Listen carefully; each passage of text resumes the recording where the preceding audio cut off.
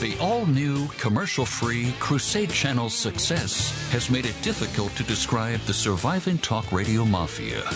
So we asked you, our local audience, for some ideas. There's a word for what you are, and that word is, now let's see, dork? No, wait, that's not right. Not a dork, A goofball? Closer, but no. A ding-a-ling! A Wingnut! knucklehead McSparzatron! Okay, that's enough. Wow, you guys are so good, you don't even have to act. Oh, crusadery. I want to party with you, cowboy. The world's coolest talk radio listeners hang out at the world's only 24/7 commercial-free talk radio channel. Crusade. For the last time, I'm pretty sure what's killing the crops is this Brondo stuff. The Brondo's got what plants crave. It's got electrolytes. So wait a minute. What you're saying is that you want us to put water on the crops. Yes. Water.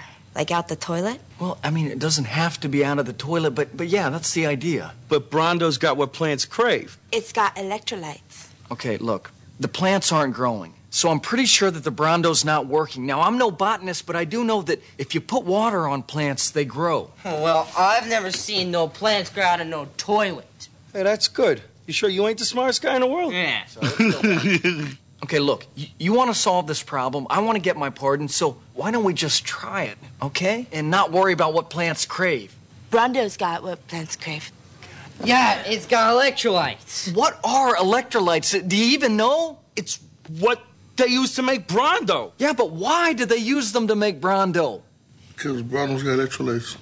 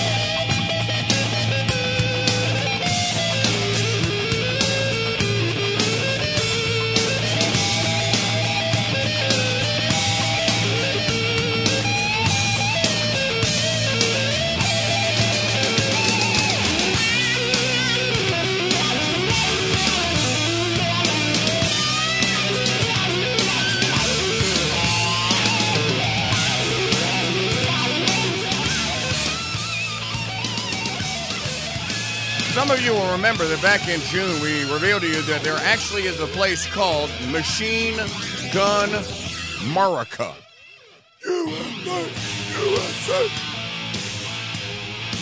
I remarked at the time, having seen it in Orlando, that you do realize that Machine Gun America is right down the street from Disney World. Oh, and Machine Gun America is not that far from Parkland, Florida, either. We'll talk about it. Greetings to you. It's Mike Church Show here on the Crusade Channel, featuring king-size truth and radio-size speakers to answer the question today. What in the wide world of sports is going on here? Well, I'll tell you. Oh, and remember, Friday is Hawaiian Shirt Day. So, you know, if you want to, go ahead and wear a Hawaiian shirt and jeans. Do that. It's Repo.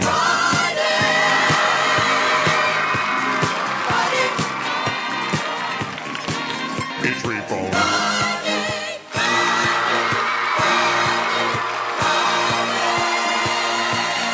Yes, it is.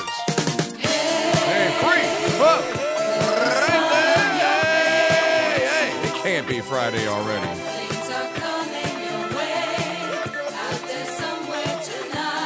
I've only put in 84 hours this week. It can't be Friday.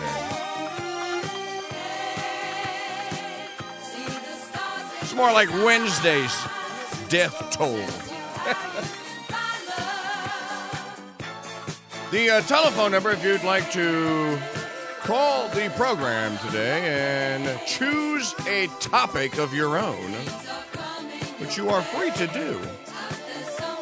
Call 844-527-8723. 844-5-CRUSADE. Email me directly. My email address, same as it ever was, KingDude, KINGDUDE at MikeChurch.com.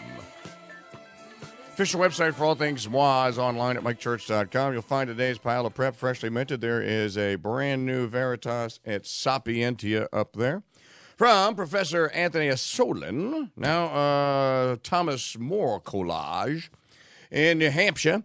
There's also a couple of brand new Founding Fathers Red Pill Diary clips, all up there for your audio stimulation here on a Friday. Today's going to be a great day.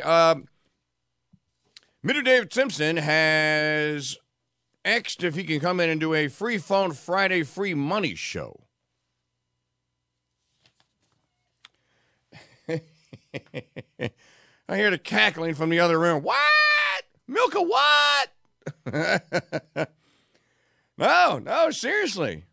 He wants to. He said you're going to be here tomorrow. I said, yeah, we'll stay. So my weekend won't get kicked off to 5:05 tonight, but that is okay. I don't mind. Which reminds me. I need to make note of this, to mention this more often than I have. Because you people don't see the listening statistics. I do. And it doesn't seem to matter what comes on after me. When I'm done, you that are listening right now, you gone.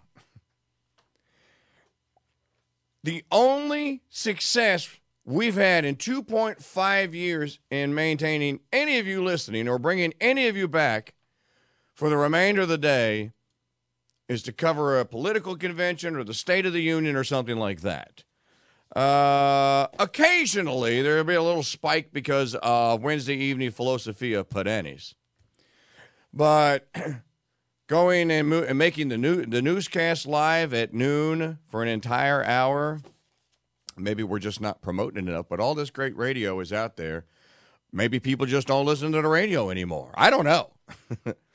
I do know that some fantastically talented people are producing some fantastic radio, including Mrs. Youngblood, Mitter Barrett, and Mitter Simpson every day until 5 p.m. here on this channel.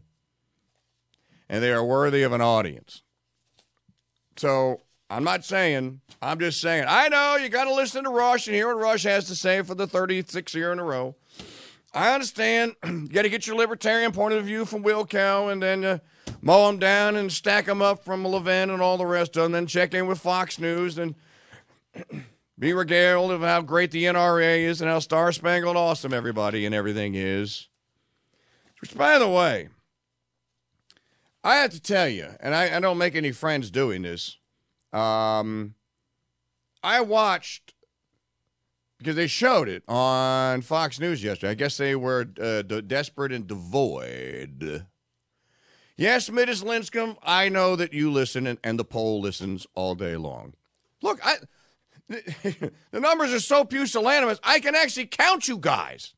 I can actually look, and I can look on the listener map and go like, okay, there's Linscomb, there's the poll, there's Silverman, there's Josh Will. Because I have a listener map, according to your IP address, it shows me where people are listening. So look, I know you guys are.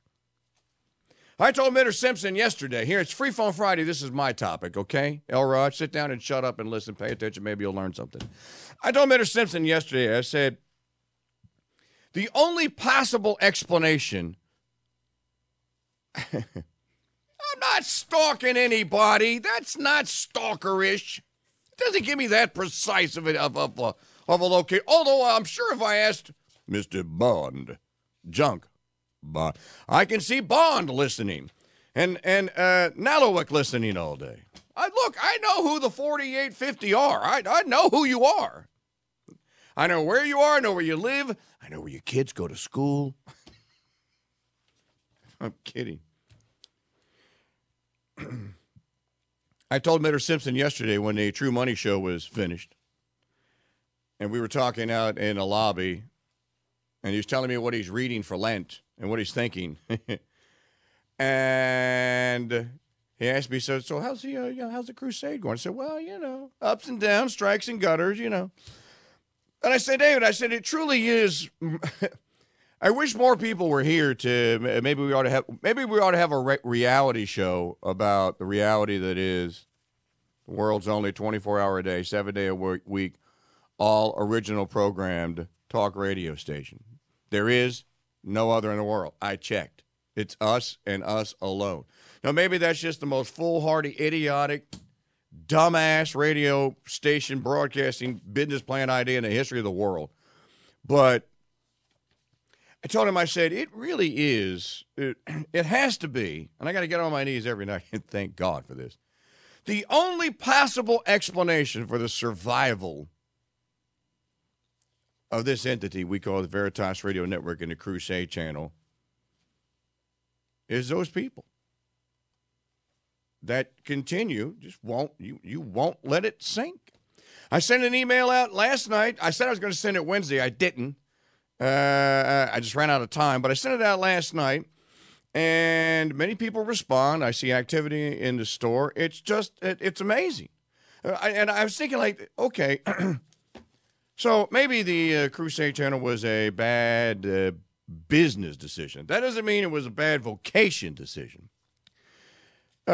Maybe it is like, though, the story of Gideon in the Bible. In the Old Testament, I think it was Gideon, when Gideon goes to stare down this army of Philistines or whatever it was, maybe it was the Ammonites, and he's praying and he says, God, there's like 100,000 of them and I have 300 or whatever. I can't go take those guys. I need an army. And so he prays, he goes, can I have 50,000 or however the dialogue goes, and guy goes, nope. all right, I can do it 25. Guy goes, nope. All right, I can do it with 10,000, maybe. If we have the right strategy, right bottle plan, guy goes, nope. How about no, as Dr. Evil would say. And then Gideon goes, 1,000? Nope. Lord, what then? 300. Or 500 or whatever the number was. And Gideon says, 500? Why 500? And then God tells Gideon, because when you win, I want the world to know it was me. So thanks to you, you know who you are if you're in that number. You show up every day, bells on, smiles, whistling, happy, joyful.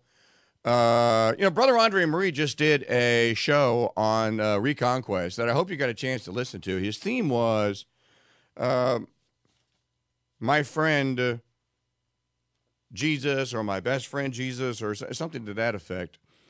And his exploration was quite interesting. He talked about it a little bit on the apologetics lecture on discussion on Wednesday night. And he talked about how, Brother Francis used to say that anyone that is in a state of grace automatically, if they're not stylet. By the way, I found out, David, if you're listening, where stylat, he was in Egypt, is where he built the pillar and sat atop the pillar for however many years, and people came and go, what's stylat doing up there? If he's not isolated himself, that this being in a state of grace will inure friends to you. Because there's true joy in being in a state of grace. Now, you don't create it. It's created by the Almighty. He puts it into you. And Brother talked about that. I didn't get a chance to listen to that episode because I was busy doing some other things Wednesday night. But I caught that part of it. It was very, very interesting. Very provocative, if you will.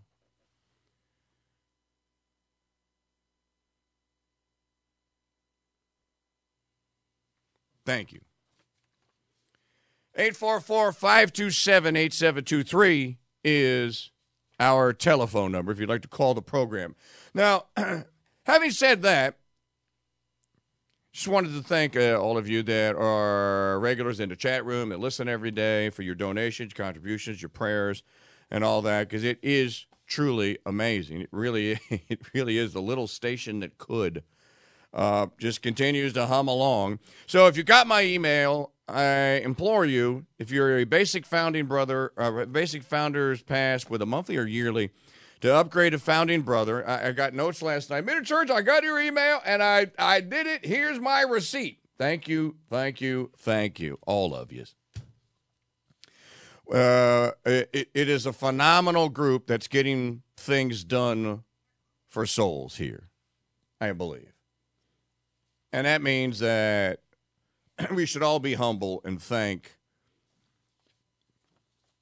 patron saints, the Holy Ghost, our Lord, Holy Trinity, etc., because there's things at work here that cannot be explained financially. They just can't. Anyways, that's my little meditation and my little thank you to all of you. Thank you. We're all... That's it. The poll says, is Jesus really our friend? That's the name of Brother's episode. So I thought I'd start off on a Free Phone Friday with that because I can. Folks, we are working furiously and have some new blood in here that's working furiously to provide new audio features. There are 2 episodes of The Piercing Truth that are at Mitter Mosier's production facility that are ready to be tidied up and made for on-demand consumption. Hopefully, maybe even tonight.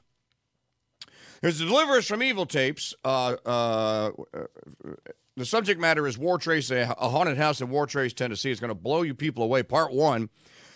It's done. It just has to be belled and whistled and put the scary sound effects and all on it. So there's great stuff coming.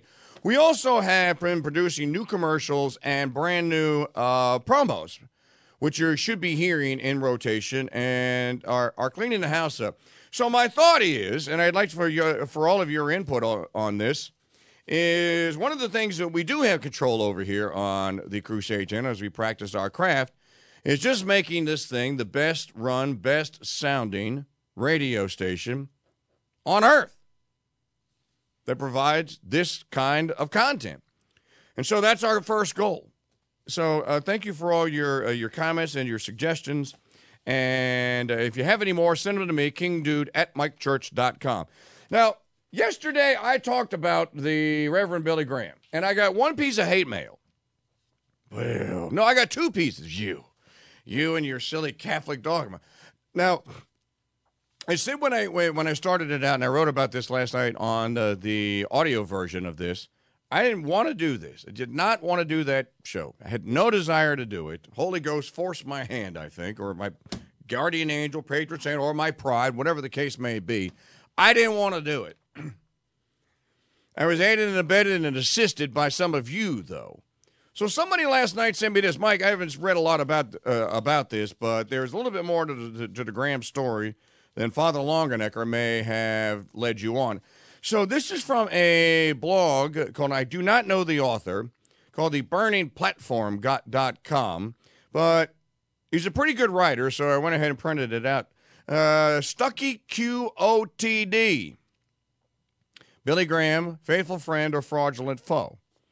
Have you ever heard one negative thing about Billy Graham? Henceforth, BG. In the past day and a half, I highly doubt it. Everyone from libtards to conservative. I think this guy must be a listener. He said libtard. Everything from everyone from libtards to conservatives, Jews. Oh, by the way, that reminds me. We welcome Matt Walsh into the arena of those who are now writing about banning pornography. Welcome aboard, Matt.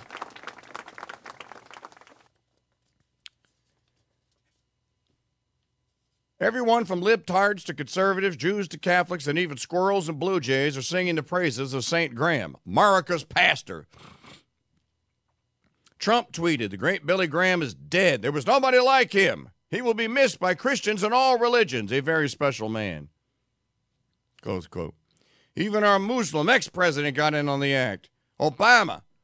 Billy Graham was a humble servant who prayed for so many and who, with his wisdom and grace, gave hope and guidance to generations of Americans. Take this to the bank. Usually when there is unanimous agreement about some person, your BS detector ought to be sounding the alarm. Me. So there's two questions. Question one, have you ever listened in full or in part to a BG sermon? If so, what were your impressions? Question two, did BG do more harm than good?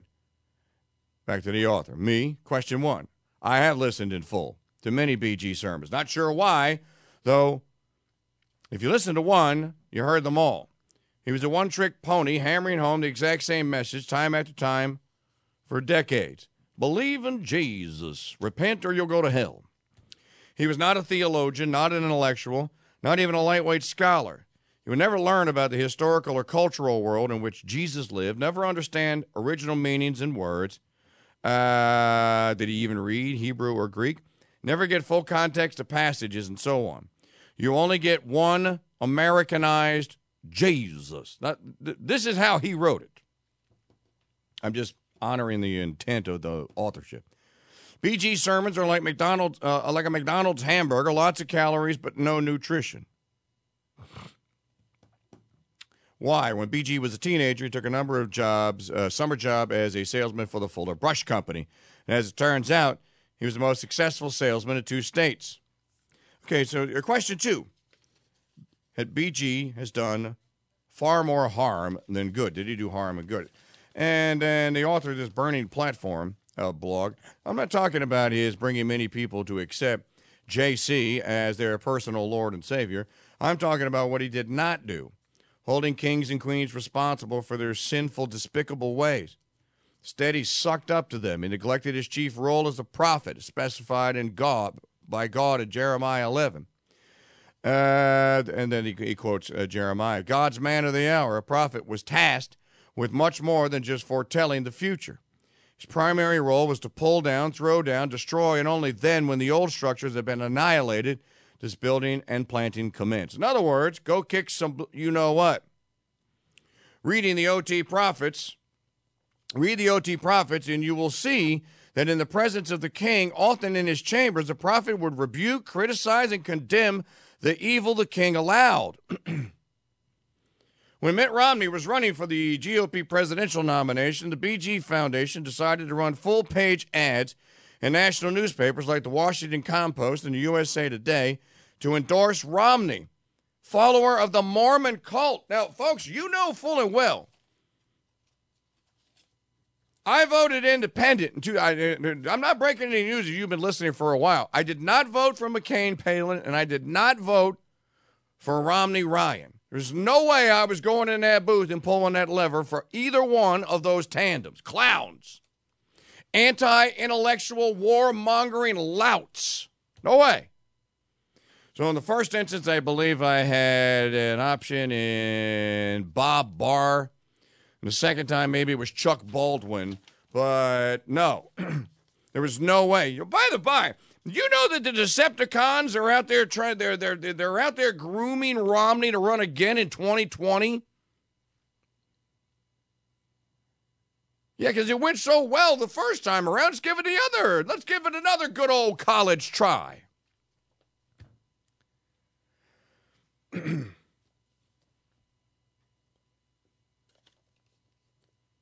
So he ran full-page ads for Romney. Apparently, BG believes Mormonism, which believes the Trinity is composed of 3 separate gods, is actually Christian. And here's what the ad said, quote, I believe it's vitally important that we cast our ballots for candidates who base their decisions on biblical principles and support the nation of Israel, close quote. Now, this is one of the other things. And Brother Andre did a magnificent two-part series on the Schofield Bible and this horribly misguided, lethal notion that the country, the geographic area, and the recognized by the UN state that is what we call Israel today is the Israel referred to in the OT and by our Lord. It isn't. As such, I agree with theologian Reinhold Niebuhr, who said, Graham, quote, neglected the social dimensions of the gospel, close quote. I agree with George Will, who labeled BG as America's most embarrassing export, close quote. I agree with Bob Jones, who once called BG the leading threat to Christianity. Side note, BG's net worth is estimated to be $25 million. That's not as much as Joel Osteen, who is $40 million rich, or America's richest religious huckster, Kenneth Copeland, a whopping $760 million. By the way, Crusade Channel needs about 76 grand to make it to the end of the year. 1/110th of 1% of what? That's not a plea. That's just a fact. And BG had his own justification. Money represents your time, your energy, your talent, your total personality converted into currency. Yay for BG, writes the Burning Platform blogger. But I just can't reconcile BG's comment with that of the Savior he supposedly represents, where our Lord himself said, foxes have holes and birds of the air have nests, but the Son of Man has nowhere to lay his head. A rich pastor peddling his homeless Savior. What's wrong with this picture? And then he wishes something on BG that I will not wish because I don't wish that. Anyway, I just thought it was interesting that, and there was another piece that was written about this. And I tell you what's going on with this. Just want to spend a minute on this, and we're going to get into the tranny mammies and the other stuff, then Machine Gun Mark and all that. This is troubling, and it ought to trouble you.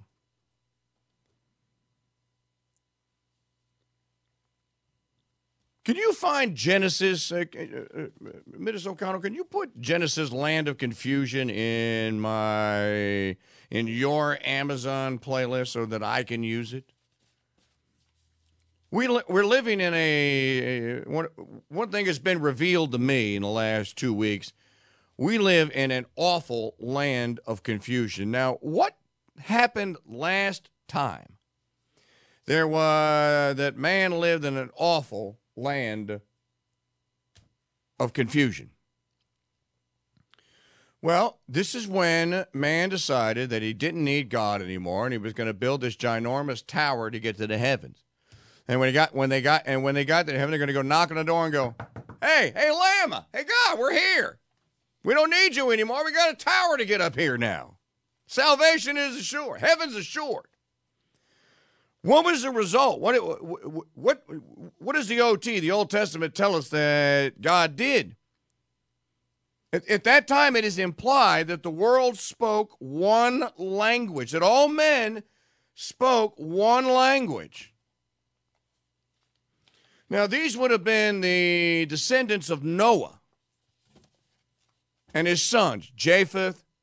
It would have been Noah, Japheth, he was the principal breeder. Is it Clem or Chem? They're the ones that repopulated the planet. So it's implied in that OT story that God saw what they were doing and went like, "You idiots, I just wiped you out with water. Now I'm going to wipe you out with confusion." And then he cursed them, and that's how the languages and the dialects of the world were born. Interesting, isn't it, that our differences in language actually come out of the fall from grace, the fall of Adam and Eve. And so the tower crumbled because the workers couldn't communicate and ultimately toppled, and the people scattered in fear because they couldn't communicate with one another. People didn't understand. Dude, you're not speaking English.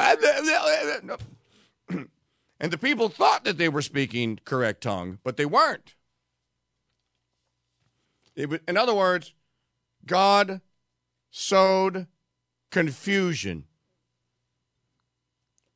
Right now, folks, we live in what has to be considered the most horrid, confused time since our Lord visited us 2,000 years ago and tried to bring some unity back. But they even told him to go pound sand. You didn't come to kick the Romans out. Get out of here. So we live in a land of confusion. And what is this confusion breeding? This confusion is breeding despair and discontent and all manner of disagreement. We now have inside, I'm just going to speak obliquely just for a moment. Mark in Oregon, hang on, brother, I'm coming to you just a second here. I'm going to speak just abstractly about this for just a moment. We now have internecine wars. I'm only using the Catholic Church as an example. There are many others, and many of you could offer different examples. Well, we now live in a time that even inside what is supposed to be the unified, universal church, and it is, but the men inside of it are confused. What Father Dwight Longenecker did on his blog, I thought about this. Mike, were you wrong and not humble in talking about Father Longenecker and saying the things you did? I tried to do a little examination of conscience. Now maybe I'm incorrect, but I didn't come away thinking that I need to go on and apologize for that. There's confusion where there doesn't need to be confusion. And if you don't feel confused these days, when we're getting mixed signals, and I'm not talking about implied mixed signals, direct mixed signal. No, you don't have to do that. Well, no, that's not dogma anymore. Wait a minute. Dogma doesn't, how it becomes dogma is because it doesn't have an expiration date, right? It doesn't expire ever. If it was true when St. Augustine practiced it, it's true. It's got to be true today. I mean, you're contravening the very basis of the faith. You can't do that. Father, bishop, laity. At the end of the day, folks, it's not heresy. It's not apostasy. It's not blasphemy. I mean, it may be, but at the end of the day, it's confusion. This is what we're getting. Confusion. Just like the people in the Holy Land got at the Tower of Babel. And if it's confused inside the one true holy church, imagine the confusion of those who reject that singular universal authority. To what source would you apply or appeal or turn to allay your confusion? To be unconfused, to be in the know. I mean, this is really, think about it in those terms. It is completely understandable now why so many 5-year-olds who are boys think that they're girls or are being told that they're girls and go, oh, okay, that's the world in which I live. Yeah, I'm a girl. Okay. This is confusion. Which means, ladies and gentlemen, and I'm not a prophet, and I can't make pronouncements like this, just one man's thought on this, which means that the correction has already begun, that the chastisement has begun. That if even the faithful are confused, then indeed we live in uncharted waters, not chartered since Babylon, and maybe not chartered since 2,000 years ago. Gird your loins.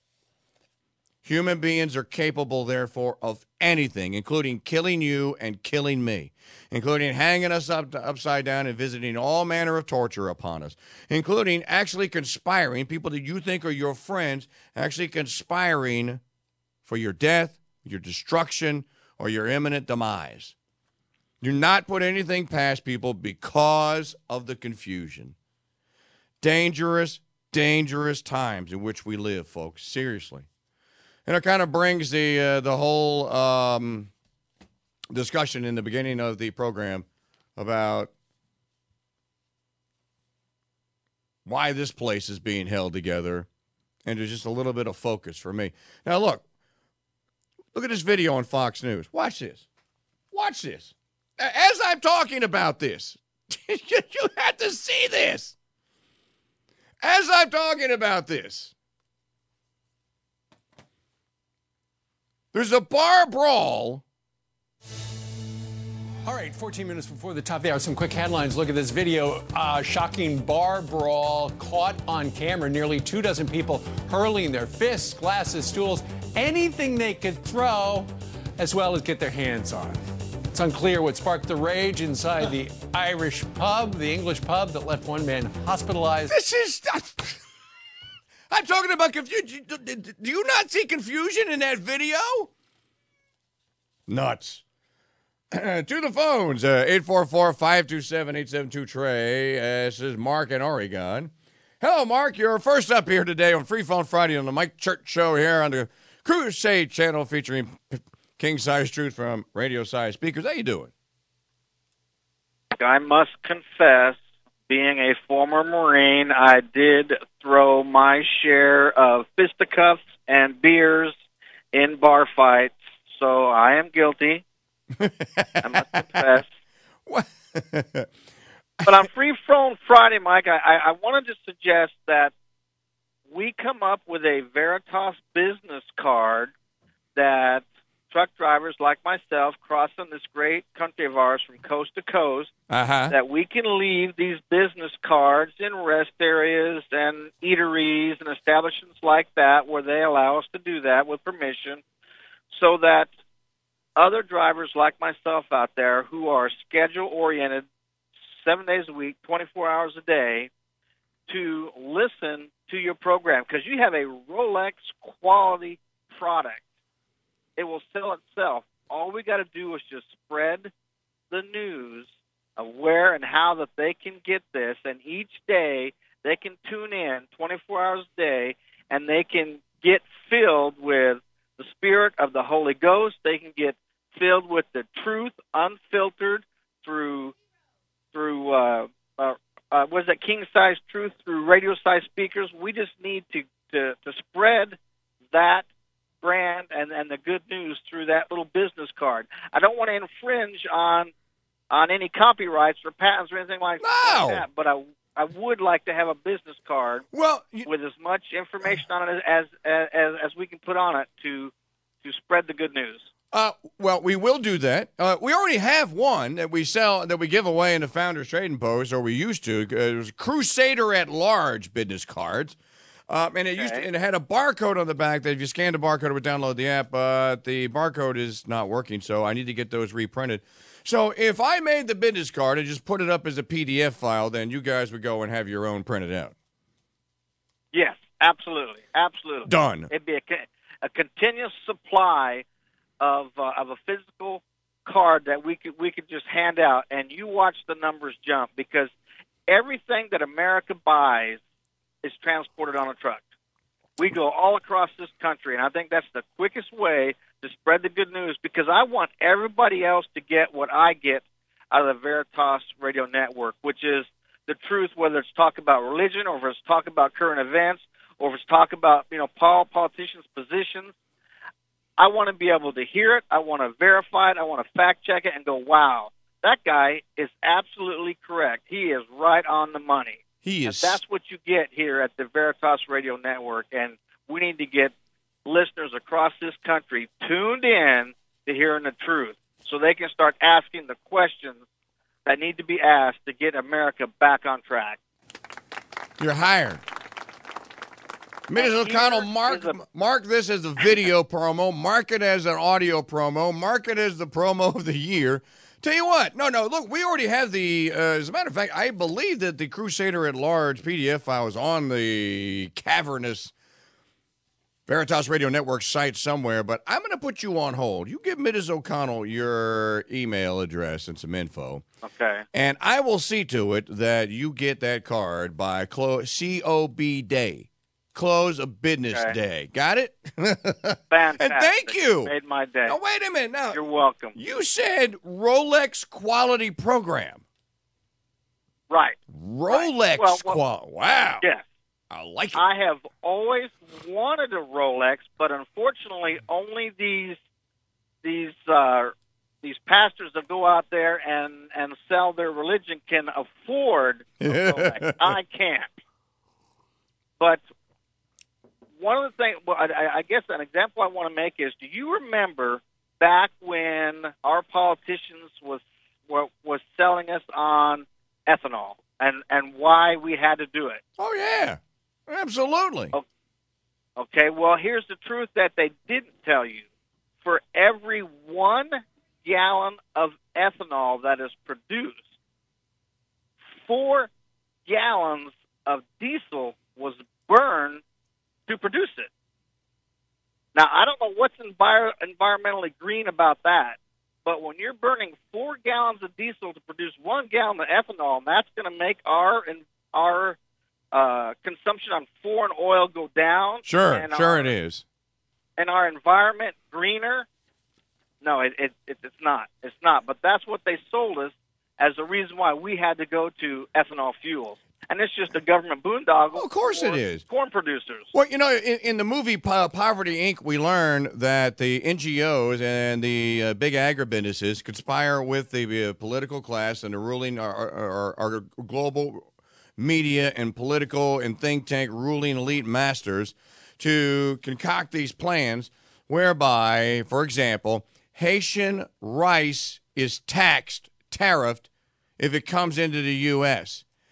And now why is that done? Well, so the NGOs can buy Moroccan rice wholesale, use tax-free dollars to buy it because, you know, they're acting all charitable and stuff, and then take the rice to Haiti and give it away. Now, what does that do to the farmer in Haiti that is that grows his own rice? It destroys his business. He doesn't have a business.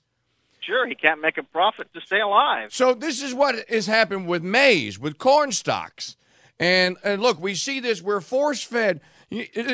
So somebody needs to make a study, or Mr. Junk Bond, if you're out there listening, Junk Bond, Greg Carpenter, host of Reverse Deception Radio. Greg, this would be a great topic for you to explore.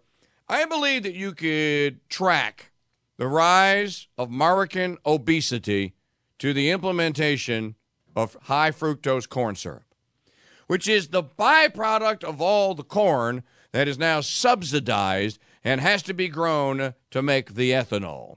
So you take what's left over from the ethanol and you turn it into high fructose corn syrup. It's in Coca-Cola, it's in Pepsi, it's in root beer, it's in almost every drink you consume, except for the ones that are labeled 100% real cane sugar.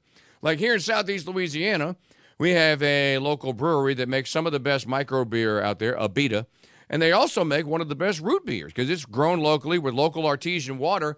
They only use 100% purchased in Louisiana sugar cane sugar to sweeten that root beer.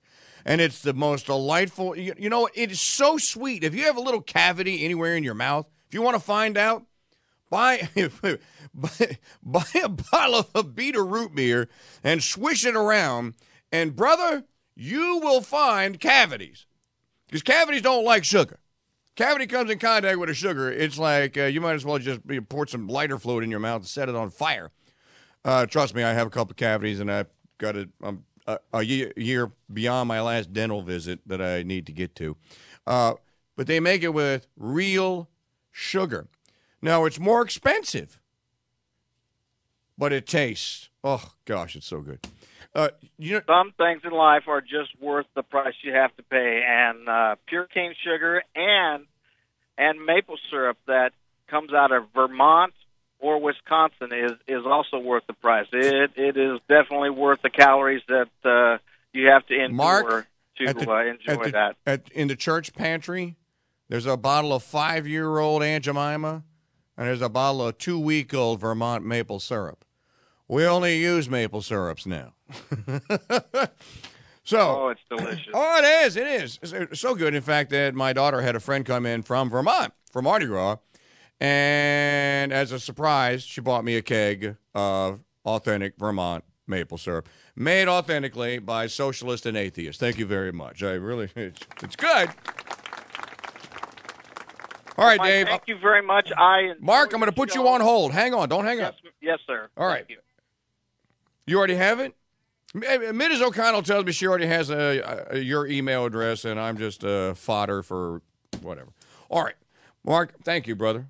Appreciate it. You're welcome, my friend. God bless. All right, God bless you. By the by, Mrs. O'Connell was supposed to remind me to make the ringtone for the Catholic air raid siren. Yes, I'm blaming you. 100%. This is your fault. It is all on you. Nothing could be the host's fault. Remember? So here's what I'm going to Here's what I'm going to do. Now, you need to tell me what audio format you want the air raid warning siren in. If you want it in an MP3, it'll be up in the next 20 minutes. Young Coleman in the other room there can find that soundbite and can convert it to any other format that is needed. I believe that iPhones need a M4R, I think, or MR4. There's different formats. Now, if it's just a plain old MP3, no problem. We got this covered. We got this. That's easy. So if you want the Catholic air raid warning siren for a ringtone on your phone, so that when people call, they go, hey, Lama. It needs to be an Impact-4. Well, we can make it into an Impact-4. I can get you an Impact-4 by 3 o'clock this afternoon, dude. I don't even have to have a reason. So we'll work on it. The business card idea is a great idea. Do you guys want them generic? Do you want us to put the file up there? Because it's already done. I don't have to do anything other than just load it up on a web page. You want me to leave a blank in there so you can put your name or is Crusader at large? Is that cool? Free Phone Friday telephone number 844-527-8723. There's a couple of things that I want to mix into today's program. On the subject of confusion, and the land of confusion that we live in. By the by, did you find Genesis? Oh, I'm not logged into it. I'm not logged into it. I'll have to log into it during the timeout. Stella Moribito had this yesterday at thefederalist.com. I had it and I didn't get into it. 13 ways public schools incubate mental instability in kids. Folks, this is mass-produced Americanism for children. The schools are factories. Actually, they're more like prisons. Now, when you go to a prison, how do you get out? If it's not a monopoly board. Can't roll doubles and get out, Joss. How do you get out of prison? Poll. Well, you ultimately submit to the authority, and you become, I think I write about this in today's pile of prep.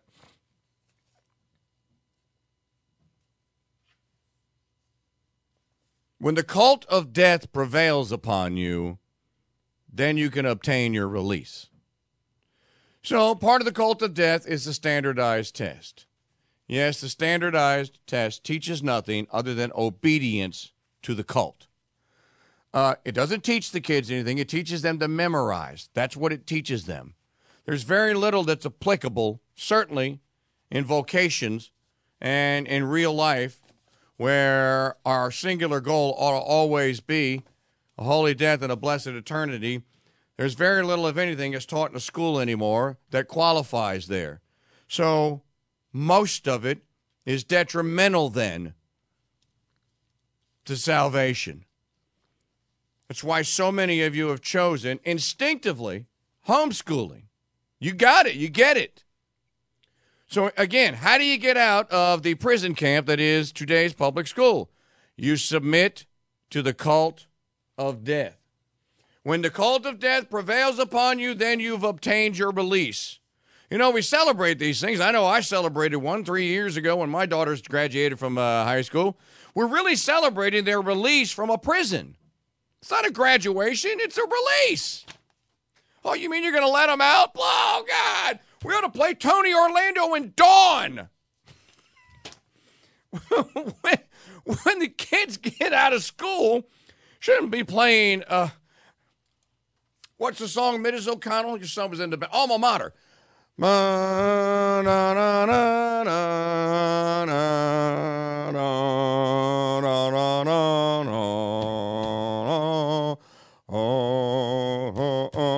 Or, no, this is what you should be playing.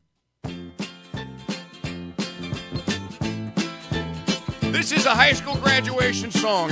Release from the cult of death prison camp. I'm coming home, I've done my time. Now I've got to know what is and isn't mine. You get a house, you get a mortgage. If you receive my letter telling you I'd soon be free, then you'll know just what to do if you still want me. Come to my graduation! If you still want me. We'll tie a yellow ribbon around the old tree. It's been 3 long years. 12 long years! Want me. If I don't see a ribbon around the old tree, I'll stay on the bus. Forget about us. Put the blame on me if I don't see a yellow ribbon around the old tree. Now, of course, my version of this song is much better. Bus driver, please look for me. I don't know who this Tony Orlando dude is, but 'cause I couldn't bear to see what I might see. there's a good chance to play the...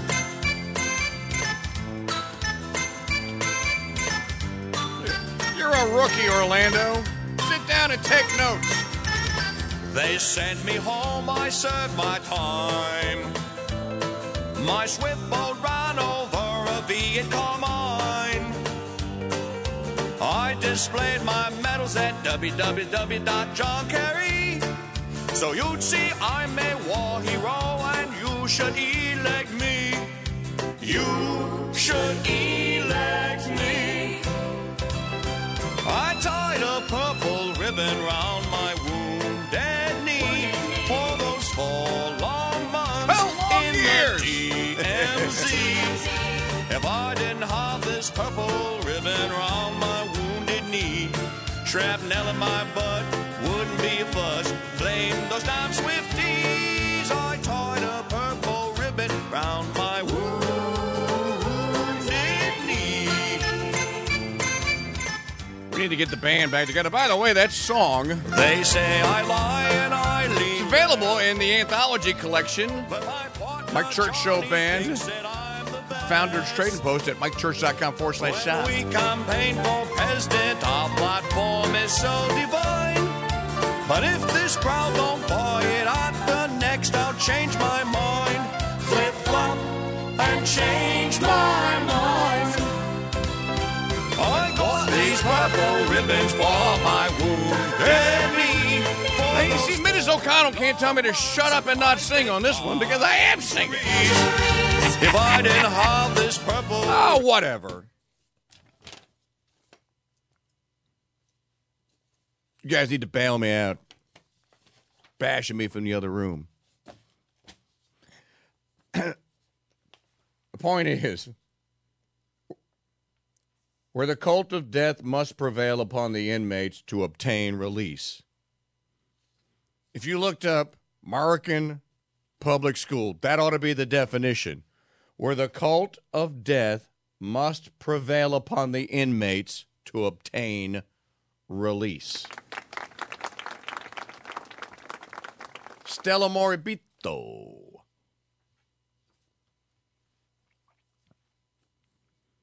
Back in, 13 ways public schools incubate mental instability in kids.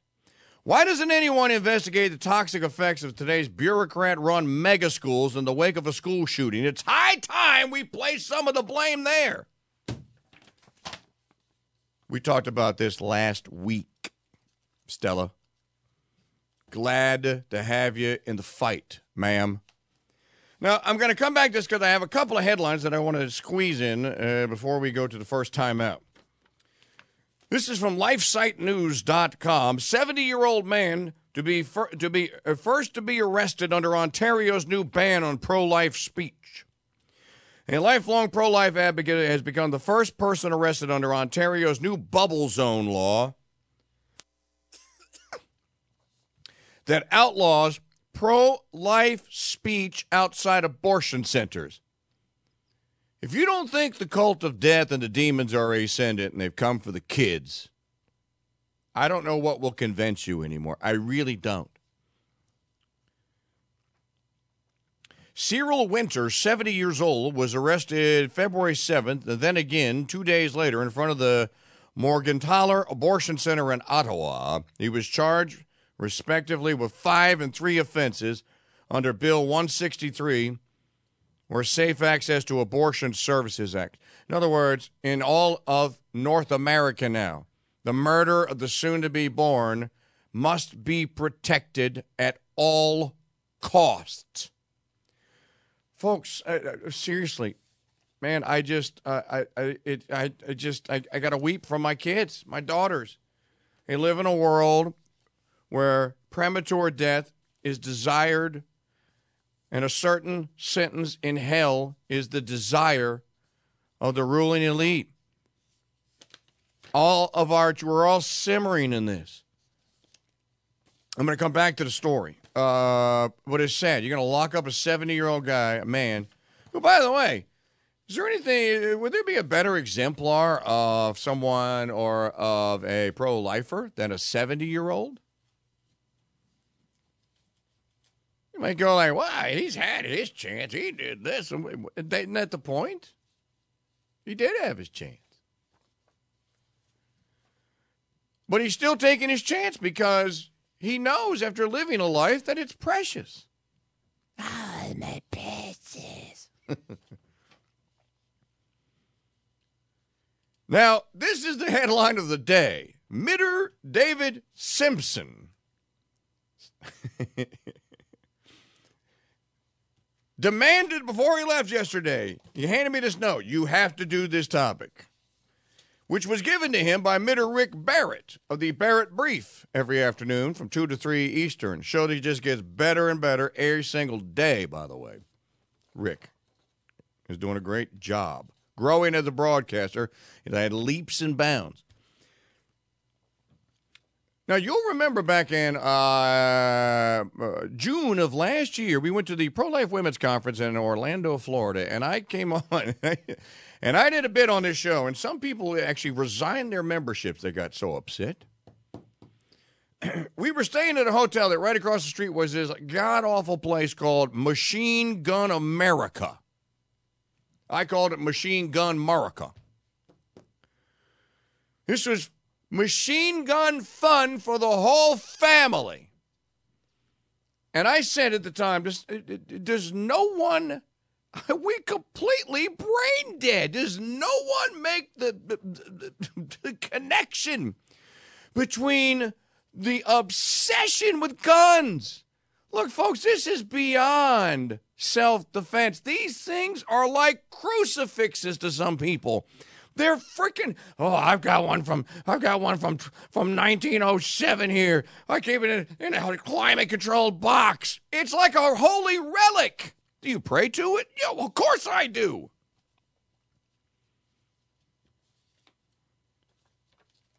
Can there be a balance between firearm ownership, maybe even the husbandry that goes along with it?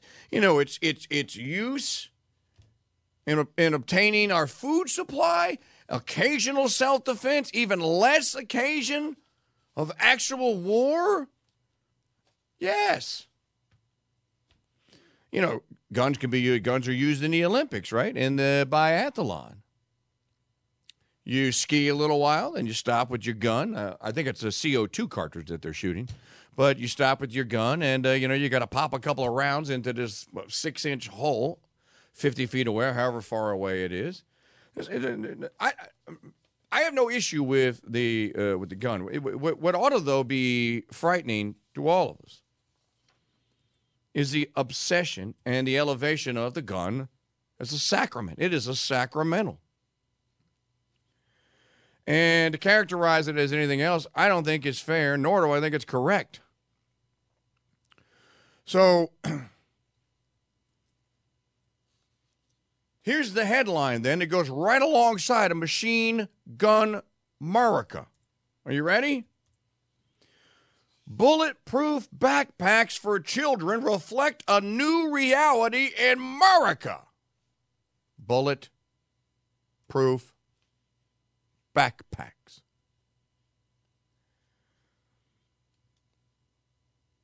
Folks, we are at the gates of hell. There is no longer any place to retreat to. In the wake of the Stoneman Douglas High School shooting in Parkland, Florida, blah, blah, blah, blah, blah, blah, blah, parents are taking additional measures to keep their children safe. One of these safety measures, which reflect a new reality in America, are bulletproof backpacks created for children which can hold school supplies as well as stop a bullet. So let me see if I understand this. And these backpacks go all the way down to like kindergarten size, three-year-olds, dude, not just 8-year-olds, dude, 3-year-olds. Let me see if I understand this.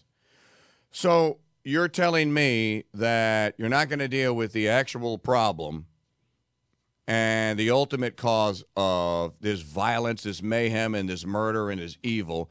Instead, let's send little Junior, little Johnny, and little Susie. Oh, I'm sorry. Little it and other it. Not allowed to, distinguish between genders anymore. Let's send them off in commando gear. So let's militarize the children. Oh, but you can tell them it's a Captain America shield backpack. This is madness. According to Sarah Pampilonia, a mom and a 5th grade teacher who spoke to The Cut magazine, she considered buying one for her 4-year-old after seeing an ad on Facebook for bulletproof backpacks. I imagine that I would use a superhero like Captain America who he loves to explain it to him, she said. But Pampilonia is not alone. Real Housewives of Atlanta, and boy, what a peach this couple is. I say that in all great satire and shame. Real Housewives of Atlanta star and mom Kim Zolciak Bierman posted a photo of the bulletproof backpack she purchased for her children to Instagram Wednesday night. Following the school shooting, the reality star wrote, quote, "I just asked Croy what we can do as parents to protect our children every day in this crazy, sad world. He said, best thing we do now is get bulletproof book bags." Leading by example, aren't the Real Housewives of Atlanta? Thank you, Mrs. O'Connell. She doesn't have a job. Why don't you Here's how you protect your kids from this madness. Homeschool them, you dolt. All right, gotta go.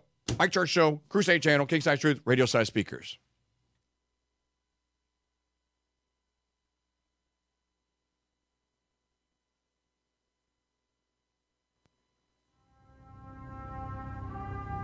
In the beginning, God created man, and then woman, and then... Oh, my God. Then the fall. Along comes this Harvey Weinstein-looking snake and ruins everything. That's it, man. Game over, man. It's game over. What are we gonna do now? Yeah, Cosgrove, what are you gonna do now? You're gonna start acting all crusadery and listen to the Mike Church Show, your remedy to the fall headquarters, exclusively on the Crusade Channel. King-size truth from radio-sized speakers. I do feel, Reg, that any anti-imperialist group like ours must reflect such a divergence of interest within its power base. Agreed. Francis? Yeah, I think Judith's point of view is very valid, Reg, provided the movement never forgets that it is the unalienable right of every man or woman to rid himself or herself. Agreed. Thank you, brother. Or sister. Where was I think you finished. Oh, right. Furthermore, it is the birthright of every man or woman. Why don't you shut up about women, Stan? You're putting us off. Women have a perfect right to play a part in our movement, Reg. Why are you always on about women, Stan? I want to be one. What? I want to be a woman. From now on, I want you all to call me Loretta. What? It's my right as a man. Well, why do you want to be Loretta, Stan? I want to have babies. You want to have babies? It's every man's right to have babies if he wants them. But you can't have babies. Don't you oppress me. I'm not oppressing you, Stan. You haven't got a womb. Where's the fetus going to gestate? You're going to keep it in a box? Here, I've got an idea. Suppose you agree that he can't actually have babies, not having a womb, which is nobody's fault, not even the Romans, but that he can have the right to have babies. Good idea, Judith. We shall fight the oppressors for your right to have babies, brother. Sister, sorry. What's the point? What? What's the point of fighting for his right to have babies when he can't have babies? It is symbolic of our struggle against oppression. Symbolic of his struggle against reality.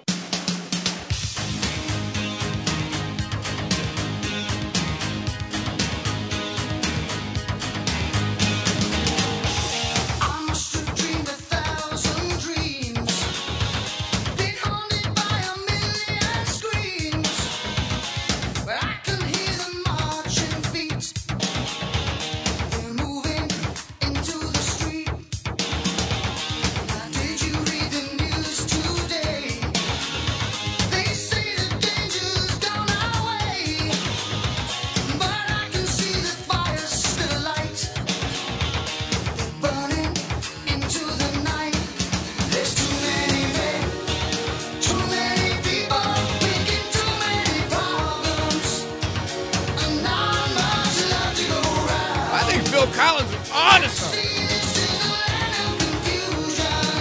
Land of confusion. This is the world we live in, and these are the hands we give up. Use them, let's start trying to make it a place worth living in. All right, welcome back. Mike Church Show on the Crusade Channel featuring king-size truth from radio-size speakers. I am your host, El Jefe Dude, the Junkyard Dude, Stone Cold Dude Austin, the Duty Llama, asking you to take 8 weeks of daily doses of the Founding Fathers Red Pill so you can unplug the matrix cable from the back of your head. Claim your philosophy of pedantic thinking skills. Become members of the self-governing people of the United States. Not a job, it's a way of life. It is a land of confusion. People are utterly confused out there. And if they're not confused, then they're labeled as being they're labeled as being wackos or a crank or a curmudgeon or he lost it. No, he didn't lose it. He found it. I want to go back to this story about bulletproof backpacks. You have truly reached the end of days when Americans lose the capacity to protect sincerely protect their offspring. We lost it. It's gone. Oh, we talk a good game. Our rhetoric's pretty good. We're going to do this for the kids. Got to do what for the kids? What we have to provide protection for the children. And how do you do that? Bulletproof backpacks now? I have an idea. By the by, did you see the story?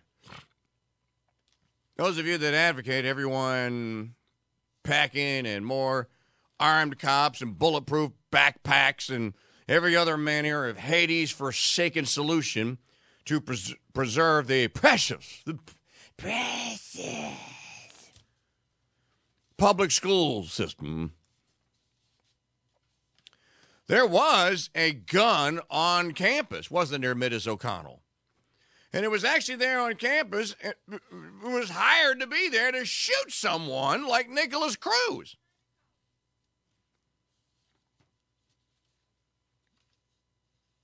He ran. He had a body cam. He had a body cam on. He ran and found a column and hid behind it, cowering. But don't worry, because a 26-year-old, fresh out of a college female teacher, armed with a .38, snub nose. She's going to go all, what was her name? Charlize Theron? Atomic Blonde. She'll go all Atomic Blonde on the next nutbag that goes walking down the hall, stare him down, getting a shooting match with him, put a couple in between the eyes. She'll do that. She'll grab the chandelier. I'm sorry. She'll grab the fluorescent light the cage that covers the fluorescent light bulbs, like Spider-Woman, again, Atomic Blonde, and go down the hall, put a couple of thighs around the kid's throat, strangle him to death.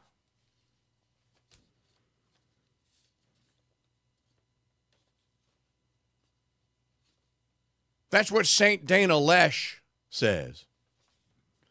Now that, so we're finished canonizing Billy Graham. Now, yesterday, right-wing wackos, quote, conservatives, moved to canonize and fully enshrine St. Dana Lash into the canon of saints.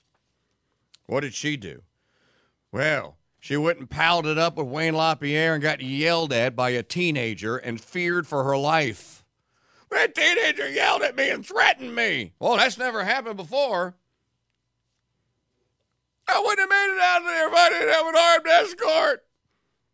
If it weren't for the NRA. I told this to someone who asked me this yesterday. Why don't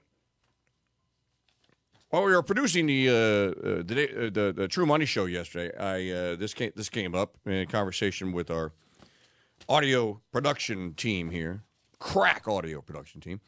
And I said, so let me see if I understand this. So before the Second Amendment was ratified in December of 1791, home invasions were just happening to all of humankind. I mean, look, you go in any era in history, and you will see that tens of millions of Moroccans and South Moroccans and Israelis and Egyptians and Europeans and Chinese and Japanese, hey, even on the ice road of Hoth, they were being mowed down in their sleep.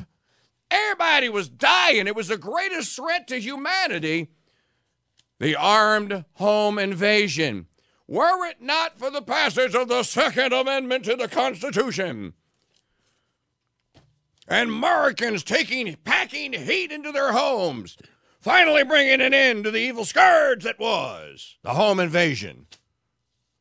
You listen to these NRA propagandists speak, and you would think that untold millions died for your right to defend your home, and before the untold millions died for your freedom and your liberty,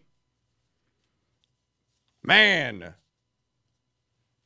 is being murdered in his sleep. Since Abraham took the dagger and was going to plunge it into Isaac, little did you know, is unreported by Moses in that book. There was an attempt on Isaac's life. Had Abraham not been armed with his Deuteronomy and Wesson 38, he never would have made it to the sacrificial altar. You keep that in mind, kiddies, when you bulletproof backpack your kids up and send them off to Planet Kids for 3-year-old daycare today. Hey, by the way, it's the shot to the head that does the most damage. When are we going to get the Kevlar helmets for the tykes? It's got to be next, right? I'm going to send a note to the Real Housewives of Atlanta and tell them to get right on that. Let's go to the Dude Maker Hotline now here on the Mike Church Show on the Crusade Channel featuring king-size truth from radio-size speakers. Asking you, if you haven't already done so, to please consider upgrading your Founders Pass membership. We have a campaign going on. I set the date as April the 2nd. Drop dead date certain. It's a very serious matter here. Simply asking if you are a Founders Pass, a basic monthly or basic yearly. Thank you very much, by the way. Consider upgrading to Founding Brother. If 400 of you do that and believe that we can make it through the spring until our big promotion, which is the second annual Golden Truth Ticket, where we'll give away another Kia Soul automobile. You can also make a cash donation in any amount at crusadechannel.com while you're making your upgrade, or you can shop in the Founders Trading Post at mikechurch.com/shop. Or, the first option was, somebody could just mail us $30,000 and check. Promotion done. We're fat. Well, we're not fat, but we're taken care of until spring, late spring. Let's go to the Dude Maker Hotline and say hello to Debbie Schlussel from DebbieDoesPolitics.com. By the way, all that's on the site, company site, crusadechannel.com, under the member tab to upgrade, donate shop to donate. Debbie, we missed you last week. Glad you're back. I'm so sorry, Mike. No. It's perfect. I don't think there was anything new anyway. Happened. Well, I don't think there was anything new that was worth a darn anyways. Right. There was only one new movie, and I'm going to review it today, and I didn't like it. And my review of it's on my website, www.movies.com, but I'll give a better review on your show, of course, which is the movie Black Panther. Oh, wait a minute. Now, this movie is saving the planet. Right. How can you not love this? Ms. Schlussel, please. Everyone loves it. Even people that don't like the color black like the Black Panther. I know. I'm the only one, and I do like the color black. I wear black a lot. It's very slimming. Well, you're the only one on earth that didn't think that this was the best movie ever. I know. I was the only one that saw that the Black Panther wears no clothing. I'm sorry, but this movie was not that great. It was okay. I saw it twice. I went to a super secret critic screening last Tuesday afternoon. And to be fair, I had been working very hard, so I was very tired and hadn't been getting a lot of sleep. I watched it, and I fell asleep repeatedly. I thought it was boring.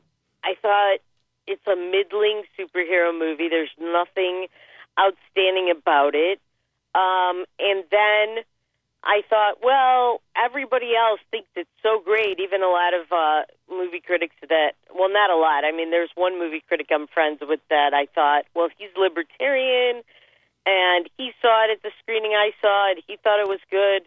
I'll give it one more shot. So I went on the Thursday night that that there were advanced screenings, and I paid my own way and went to see it.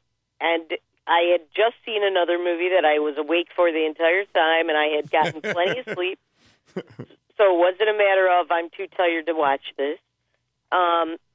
It was a matter of this movie is a bore because I fell asleep again repeatedly. It's just not a great movie. It's too long. It's nearly 2 hours and 20 minutes. It is boring. It needed editing. It's got a zillion things going on. It has way too many characters. It's got a big collectivism kind of communist, it takes a village kind of thing, where there's not just really one superhero like Black Panther saving the day. It's a whole group of people. Black Panther has this group of weird-looking guards that are women with shaved heads and spears they're dressed sort of like beefeaters, the English guard at Buckingham Palace, and they are part of his brigade, and then there's his sister and his ex-girlfriend, and they all work together. There's no one really superhero like Superman that saves everybody. I don't like that. I don't like this whole collectivism communist thing. All right? Then the other thing I didn't like about it was the storyline is just, it's not that great. The story is that the guy who's Black Panther, his father is the king of this imaginary country called Wakanda. And Wakanda is hard to see. The rest of the world doesn't know about it. And of course, because it's this black African nation, it's the most technologically advanced nation on earth. Of course it is. While the white people are fighting in the rest of the world. They give you a narration at the beginning of the movie where they tell you this. They don't say white people, but that's the implication. Yes, where the rest of the world is at war, only the Black Panther nation of Wakanda remains at peace and is prosperous. Right, and he has developed this metal called vibranium that is the strongest substance in the world, and it's valuable and so on. And the thing is, all these people seeing the movie are taking great pride in this Wakanda being the most technologically advanced and that they developed this metal. Well, first of all, it's imaginary, people. It's a movie based on a comic book. This is not the real Black History of Black History Month. I'm sorry. I know you want to feel black supremacism, which is basically the theme of this movie, that blacks are supreme and we're just, the actors helping them as accessories. I know you want to feel that, but feel that about real things that may back that up. This doesn't. It's imaginary. And by the way, it was not invented by black people. It was invented by two Jewish white males named Jack Kirby and Stan Lee. I'm just saying. Because those are the guys that wrote Black Panther. And Was Kirby Jewish? Yeah. I knew that Lee was. Stan Lee were both Jews. Okay. I knew that Stan Lee was. I did not know that Jack Kirby. 100% he was. Yeah, he had the most recognizable style of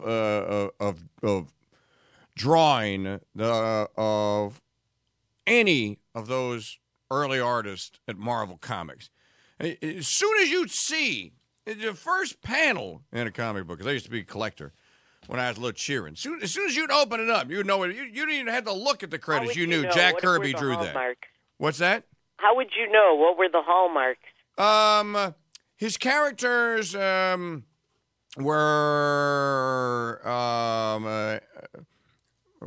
gosh, I'd have to. I'm trying to think of how you would describe. Okay, so Jack Kirby used a brush. He was one of the rare artists that actually sketched his own stuff out and then used India ink and then inked it in. Because a lot of them today, lazy ones, just draw with a pencil and they hand it over to some dude who will then come behind them and add his flourish to it with the inks. So, you have an artist, you'll have an inker. But in most cases, in the old books, Jack Kirby did it all. He drew it and he inked it. His hallmark was he used thick lines. He never got into there was very little of the fine line detail with Jack Kirby.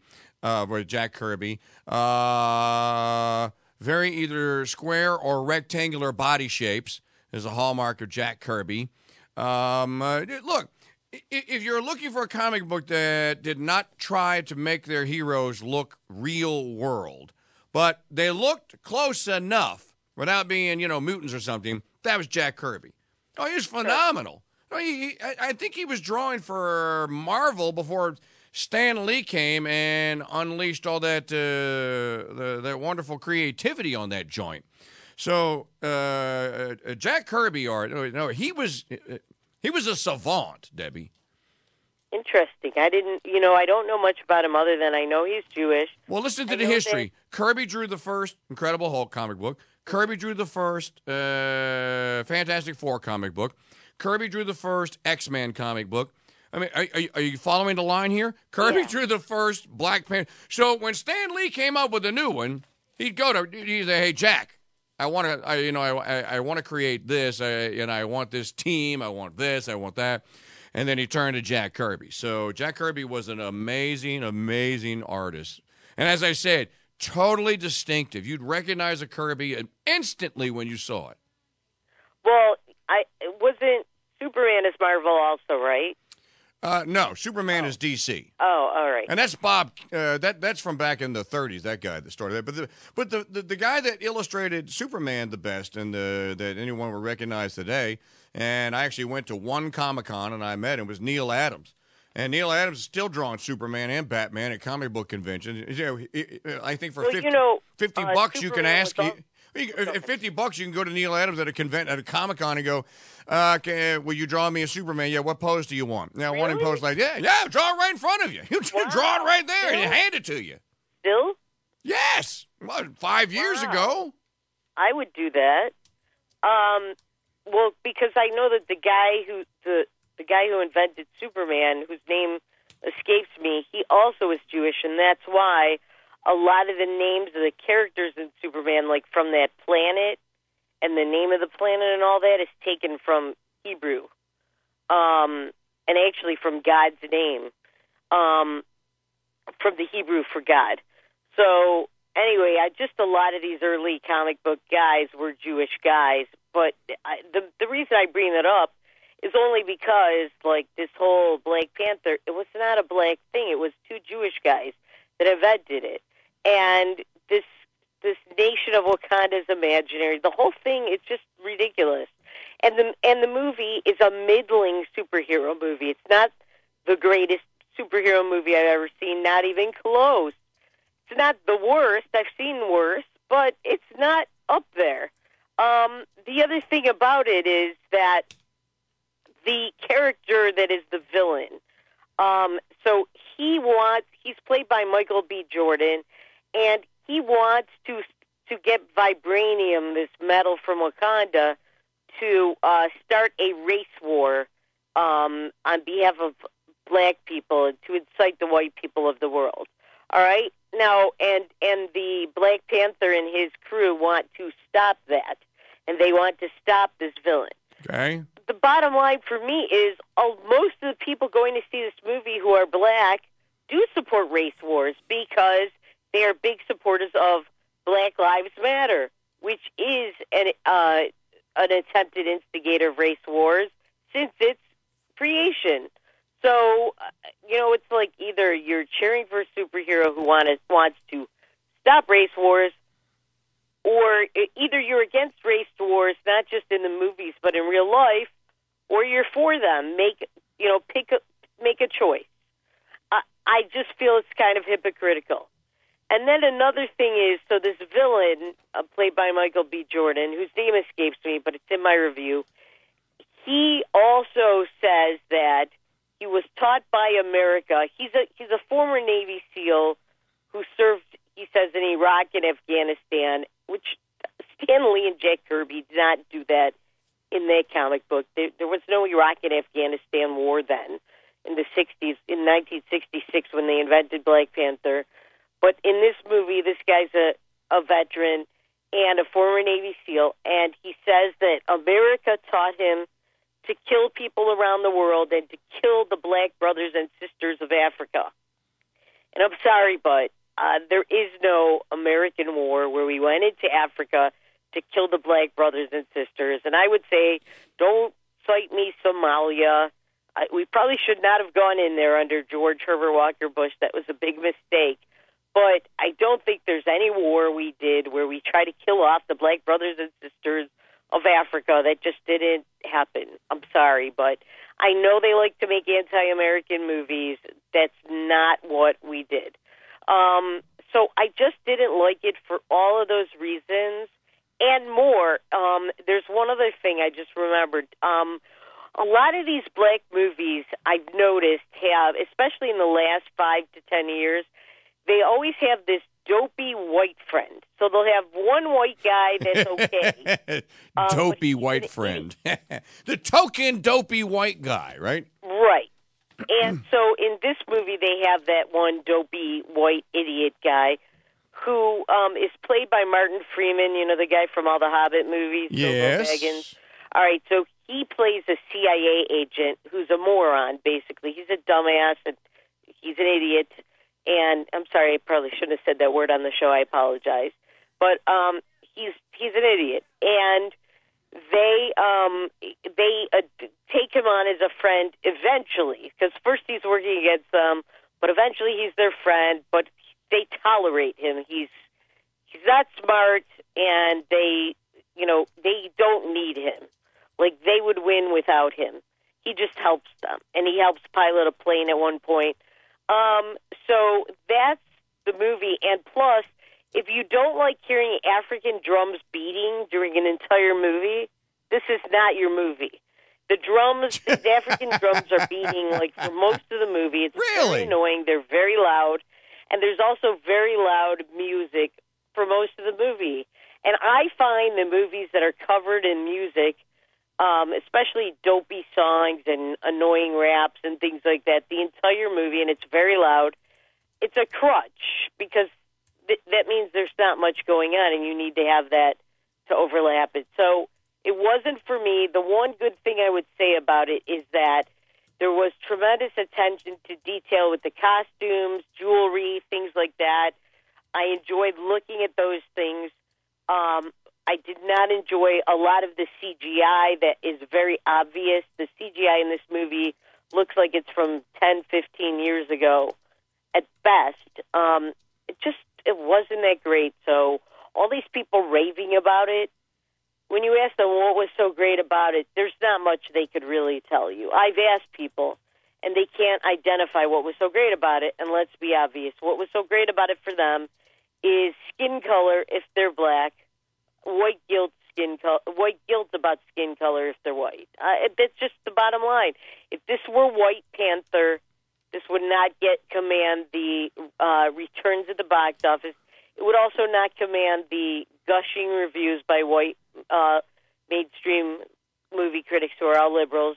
And by the way, I want to add that National Review Online, which has become a junkyard of drunken frat boys, and creeps, also gushed over this movie. So apparently they also believe in affirmative action. Well, you know, when your editor-in-chief has no signal accomplishment in his entire adult life other than being a nephew to William F. Buckley, and thus that's how he got appointed as Rich Lowry is William F. Buckley's nephew? I think he's isn't Rich Lowry one of the one from the Bozell side of the family? I did not know that. Pretty sure he's a nephew or something to that effect. Interesting. Yeah. I thought his only achievement was looking perpetually 13. Well, he does look perpetually 13, but I'll leave that there as to what he may do with that look. But he does look perpetually 13, but I'm almost certain that he has some familial relation to, because I know that the last real editor that they had at the National Review was John O'Sullivan.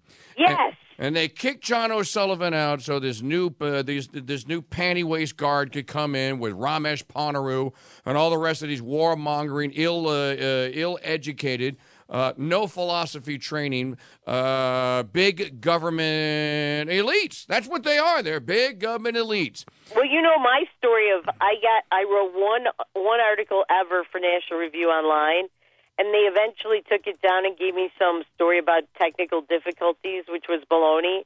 And then finally they told me that Rich Lowry took it down personally.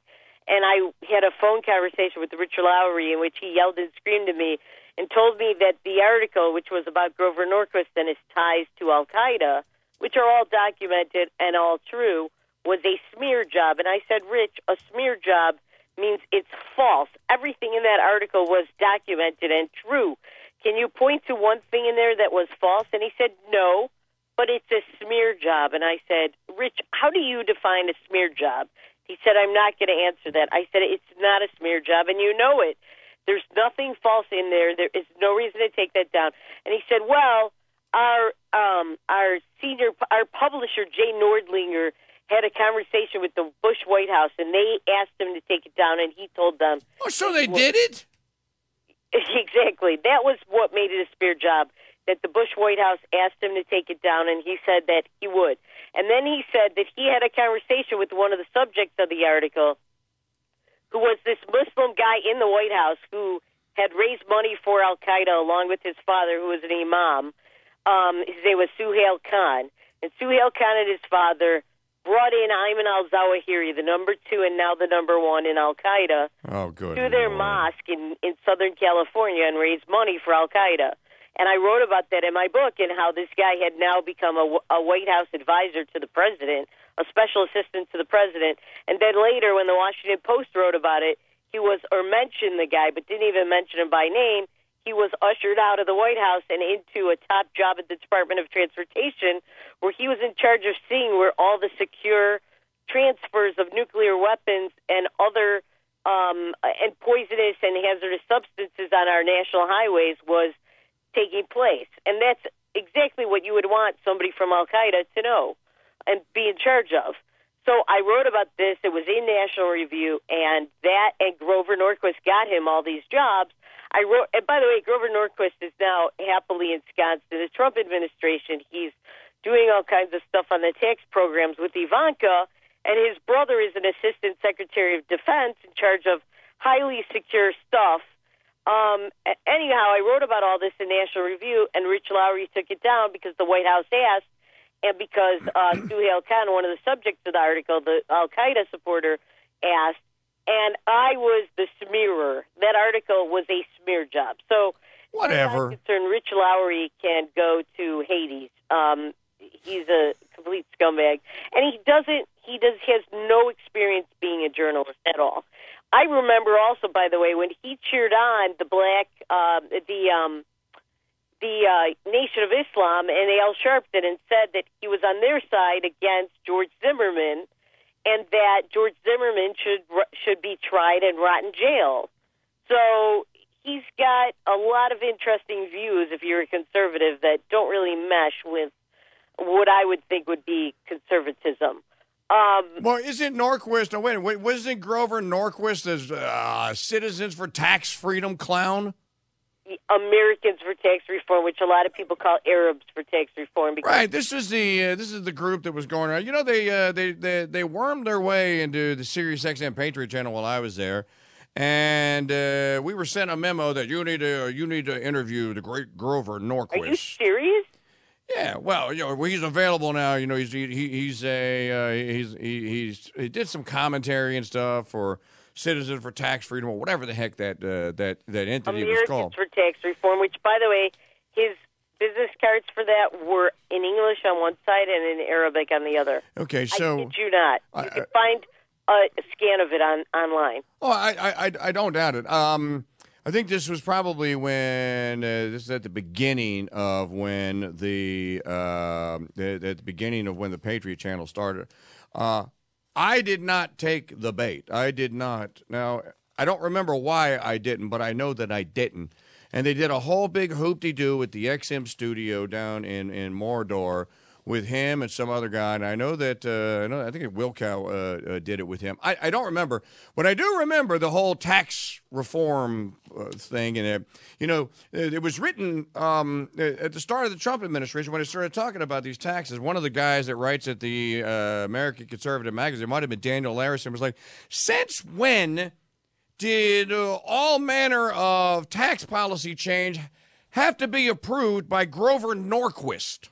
Not only since when was he... But, Debbie, these people never are out of power. They don't ever freaking go anywhere. It's a revolving door. It doesn't matter who's in charge. They're $500,000, 1.1 million, whatever they make, whatever they fleece off of tax-free donations. Their salaries in a revolving door of our elite ruling masters does not change. Citizen, you will obey Grover Norquist, citizen. Well, by the way, I want you to know about Grover Norquist. So he would run these Tuesday morning or Wednesday morning meetings of all these different conservative groups. every week on Capitol Hill. Quote, conservative, close quote. Right, exactly. And his best friend in all of this, who he made who she is today, is Kellyanne Conway. So he is very tight with him. That's why the Norquists are back in with the Trump administration. This is not a swamp cleaning in that respect, because Norquist, was best friends with Karl Rove. And that's why Karl Rove protected Norquist. He would have been indicted because he was laundering money for Al-Qaeda through Americans for Tax Reform. He was also laundering money for Jack Abramoff. The door never stops turning. Right. And one of the things about him is that he is married to this Muslim woman who he got a job Another with the shock. administration. They did not have children because Grover doesn't go the way of natural consummation, if you know what I'm saying. Oh, good. So they adopted children. He converted to Islam. She wears a headscarf. They adopted children because he goes the way of that if you lived in Gaza or ISIS land, you'd be dropped off a building for playing for that team. I'm just saying. Anyhow, so I am not, and Grover is very good, very tight with Rich Lowry also.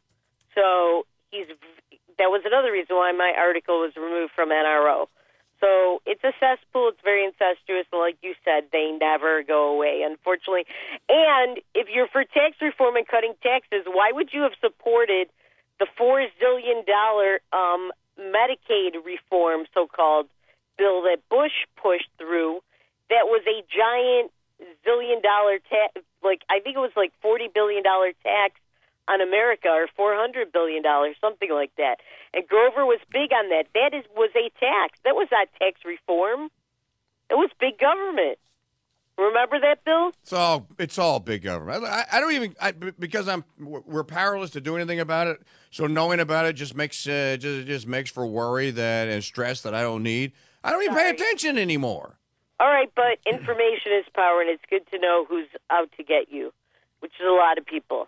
Well, if they live inside the 100-mile square, it used to be 10-mile square, but that couldn't contain it. So if they live inside the 100-mile square, they're out to get me. That's true. That's a good point. So then there are two other new movies this weekend. Okay. One of them is called Annihilation.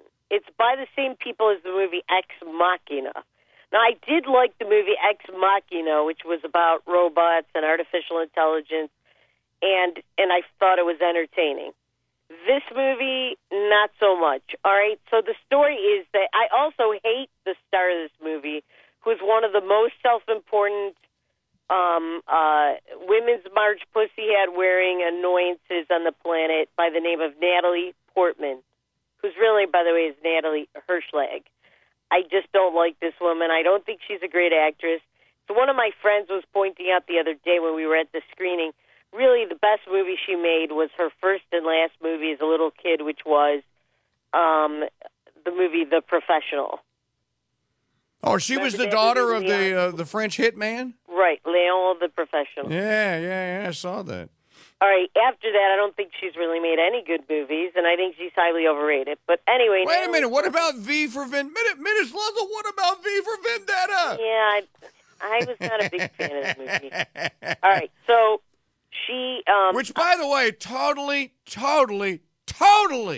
savaged Guy Fawkes and the real reason for the Remember the 5th of November. Yeah. So you watch that and you go like, oh, well, you damn bastard Catholics, there you go again. That's not the story. Educate yourself about what really happened during the Gunpowder Rebellion, and you might learn a little something. Right. And, by the way, Natalie Portman, I believe most people in Hollywood, they are either the superior or the inferior of a pair.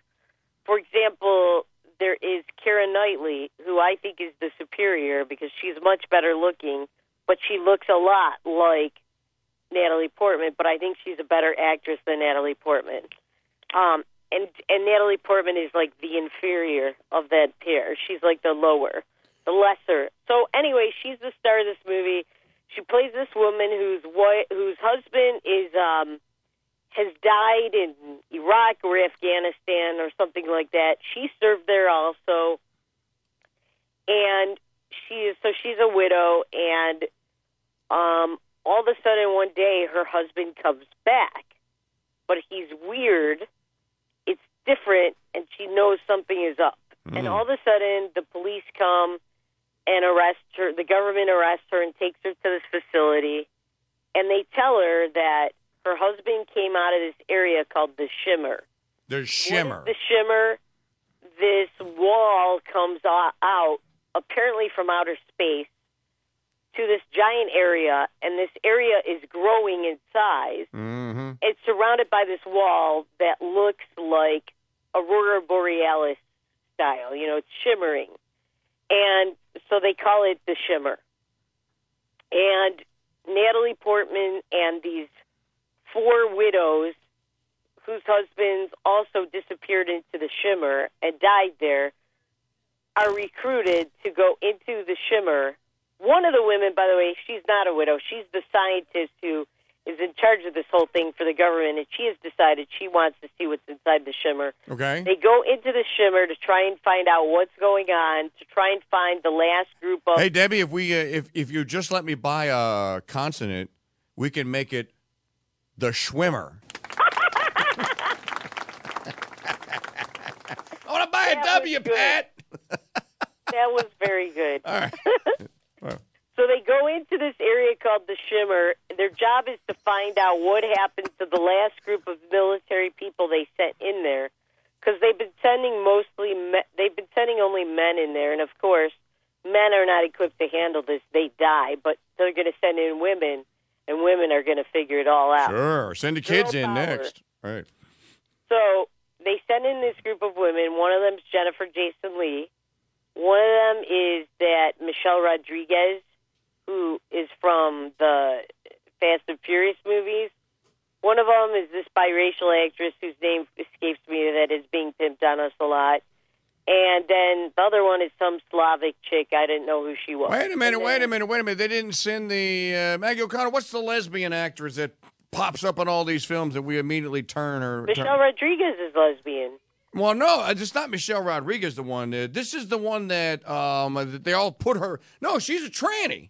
That they're putting her in her movies because it's a dude. Yeah, I know who you're talking about, but I don't know the name. Well, if you don't have a tranny going to the Swimmer, then come on, what kind of equality is this? The men failed. Yeah, but the Swimmer would not know because when you transition, you've changed, Ms. Schlussel. Well, when you go into the Shimmer, you do change because they discover once they go into the Shimmer that the cells and the different things of nature are bouncing back on each other on the Shimmer. So humans start turning into plants. Oh. So this woman starts sprouting all over her body. Branches start coming out and leaves. It's kind of funny. And then they encounter all these bushes that are shaped like humans, but they're bushes. And it wasn't your Japanese gardener. Wait, was I allowed to say that, or is that too ethnically insensitive? We don't have any ethnic sensibilities here. This is the Crusade channel. Am I not allowed to say that because Japanese gardeners are the ones that shape stuff into things? I mean, Americans gardeners mostly don't do that. Let me tell you, there's not a kid there's not a guy that's in his mid-40s to mid-50s that did not admire Mr. Miyagi's little bonsai tree. So you could go pound sand if you don't like Japanese gardeners. Yeah, that's right, Mr. Miyagi. I was going to say that. So they find these kinds of weird things on this planet, and basically nothing really ever happens in this movie. It's a big nothing. It's a big build-up. There's lots of attention to like the beautiful cinematography and the different things where the cells are morphing and bouncing back on each other and doing these things. But nothing ever really happens in this movie. I thought it was a total waste of time. Totally nothing is explained to you, really.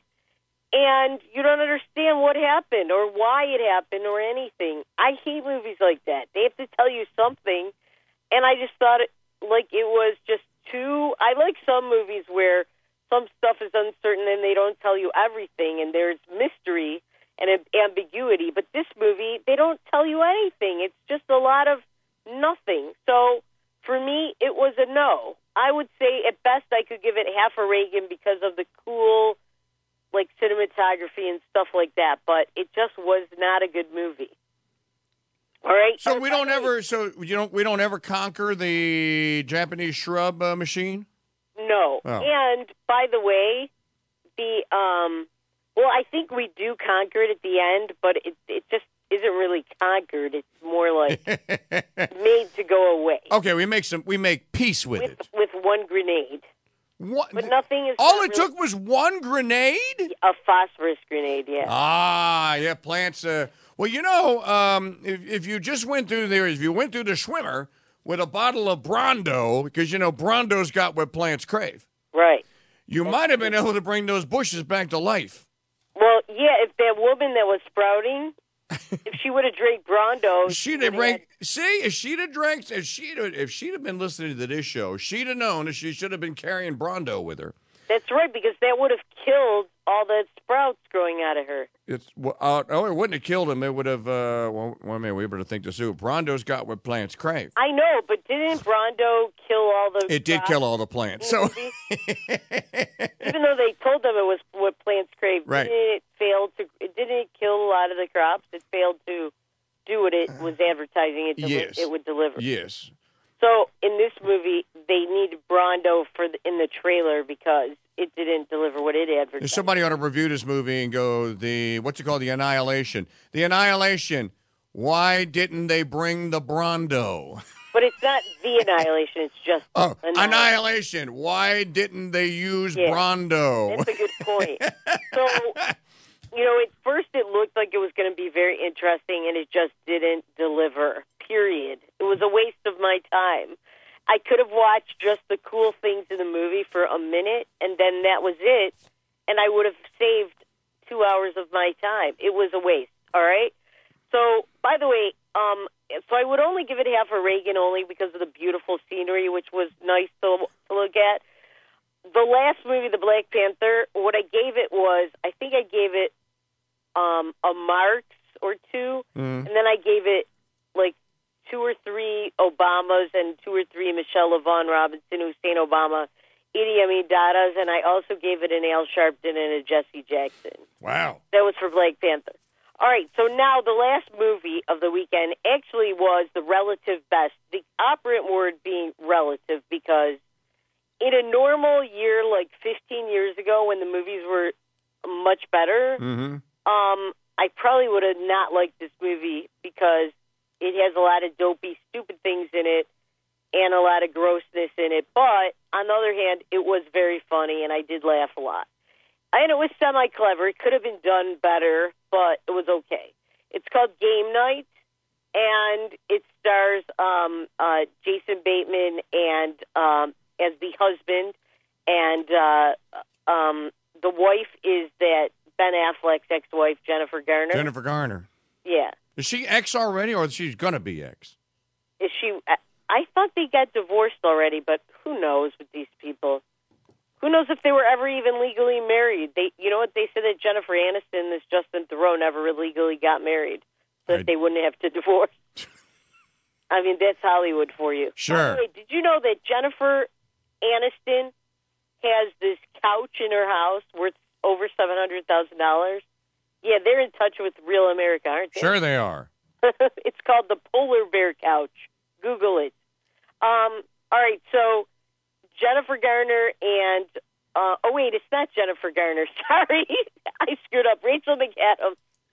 They all, blend into me as... Gee, I wonder if that's a coinky-dink. They all start looking alike. Yeah, it's not Jennifer Garner. Sorry, everyone. If you're a Jennifer Garner fan, don't see this movie. It's not for you.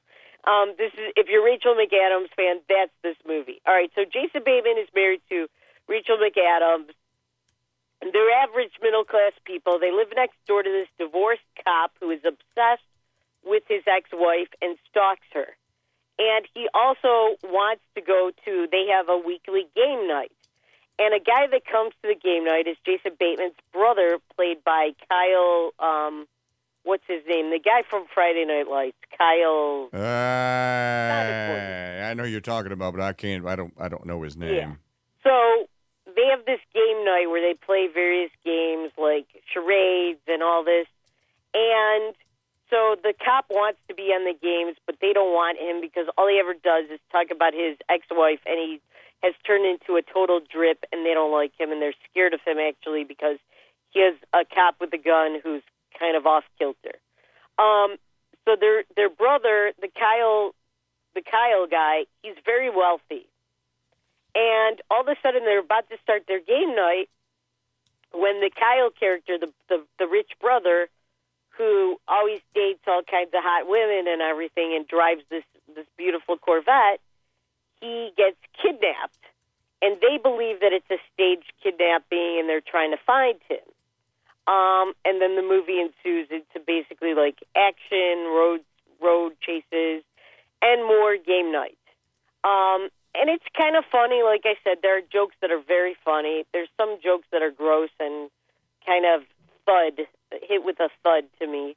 But it was mildly entertaining. I didn't hate it. I would give it even a Reagan.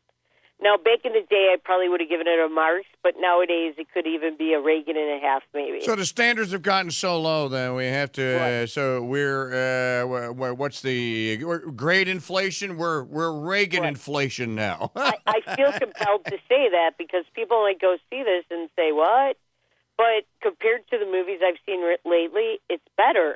It actually was mildly entertaining, and it goes by quickly. I was not bored for a second.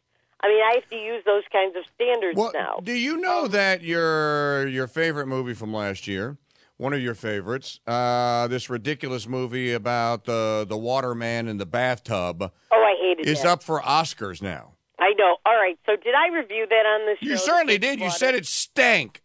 It was horrible. Well, that's why it's going to win. It's going to sweep. Was the water, was it transgender water? Was it lesbonic water? No, it was interspecies. Oh, interspecies. Oh, okay. So we have trans-species water now. That's why it's going to win. Sex with an alien who is being tortured and treated horribly by the U.S. government. Which, Mike, how many movies have you seen where the U.S. government has captured and tortured and imprisoned an alien? I've seen a zillion of them. And not only that, but the creature, it's not anything advanced. It looks like they took it straight out of the creature from the Black Lagoon. It looks exactly like that. And a big plot point is that they tell you that he hides his penis somewhere between that alien thing, because this woman has sex with him. And by the way, this is a movie that people are taking their kids to see because I think it's like PG-13 or something. And it's like, don't take your kids to see this. There's the main woman in the movie, they show her masturbating every single day when she gets up. I don't want to see that in a movie, and I'm not even a child. But if I had children, they were not. Well, now I know why. Because she was a lesbian, and she was doing herself diddling herself, and then she had trans-species relations. And there's Area 51 and all that. Of course it's going to win an Oscar. Well, the woman does look lesbianic, but it's not part of the plot that she's a lesbian. It's more that she was tortured as a kid, or raped or something. I don't remember. But she, as a result, cannot talk. Now, I have the most gross and despicable and illogical yet clickbaitable and idiocracy lusted headline of the day for you. Are you ready? Yes, I'm ready. There we go, folks. Drum roll, please. Drum roll. Neanderthals had a creative side. New cave art studies suggest. Dating shows cave art at several sites in Spain were created before modern humans arrived, scientists say. Now, humans paint. Apes don't. Humans make art. Donkeys don't. Humans, therefore, would paint on cave walls. Thank you very much for our class study.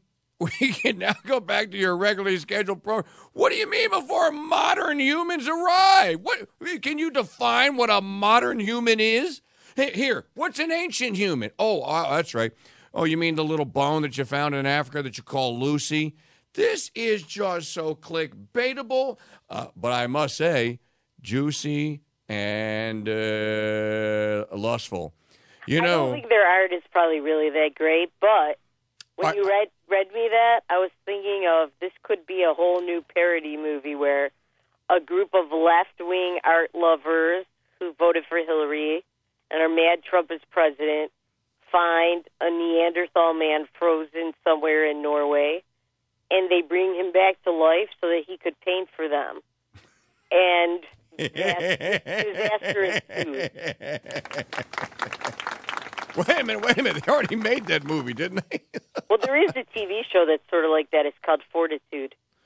Well, I must say that if you found cave paintings and they looked like they were painted by a man, then they were painted by a man. That's what logic and reason says. But hey, you know, the scientists were there 30,000 years ago. They filmed the whole thing, you know. I'm just... Well, you know how you said that only humans could paint? I think, didn't they train some chimp or something? You could train a chimp. Yeah. Okay, I can train a dog to knock on a door. That doesn't mean he has the innate that he knows that he ought to knock on a door. Right. So, anyways, this is why you have to have a little philosophic training here to refute this stuff. Right. It's just so ridiculous. All right. So those are the three movies, The Black Panther, Annihilation, and Game Night. I mean, if you like science fiction, you might like Annihilation, but I love science fiction, and I felt like, is that all there is? It just didn't deliver for me. Just saying. Well, there was one thing that I saw about the Black Panther movie that I read, and I went, I wonder if they did that on purpose.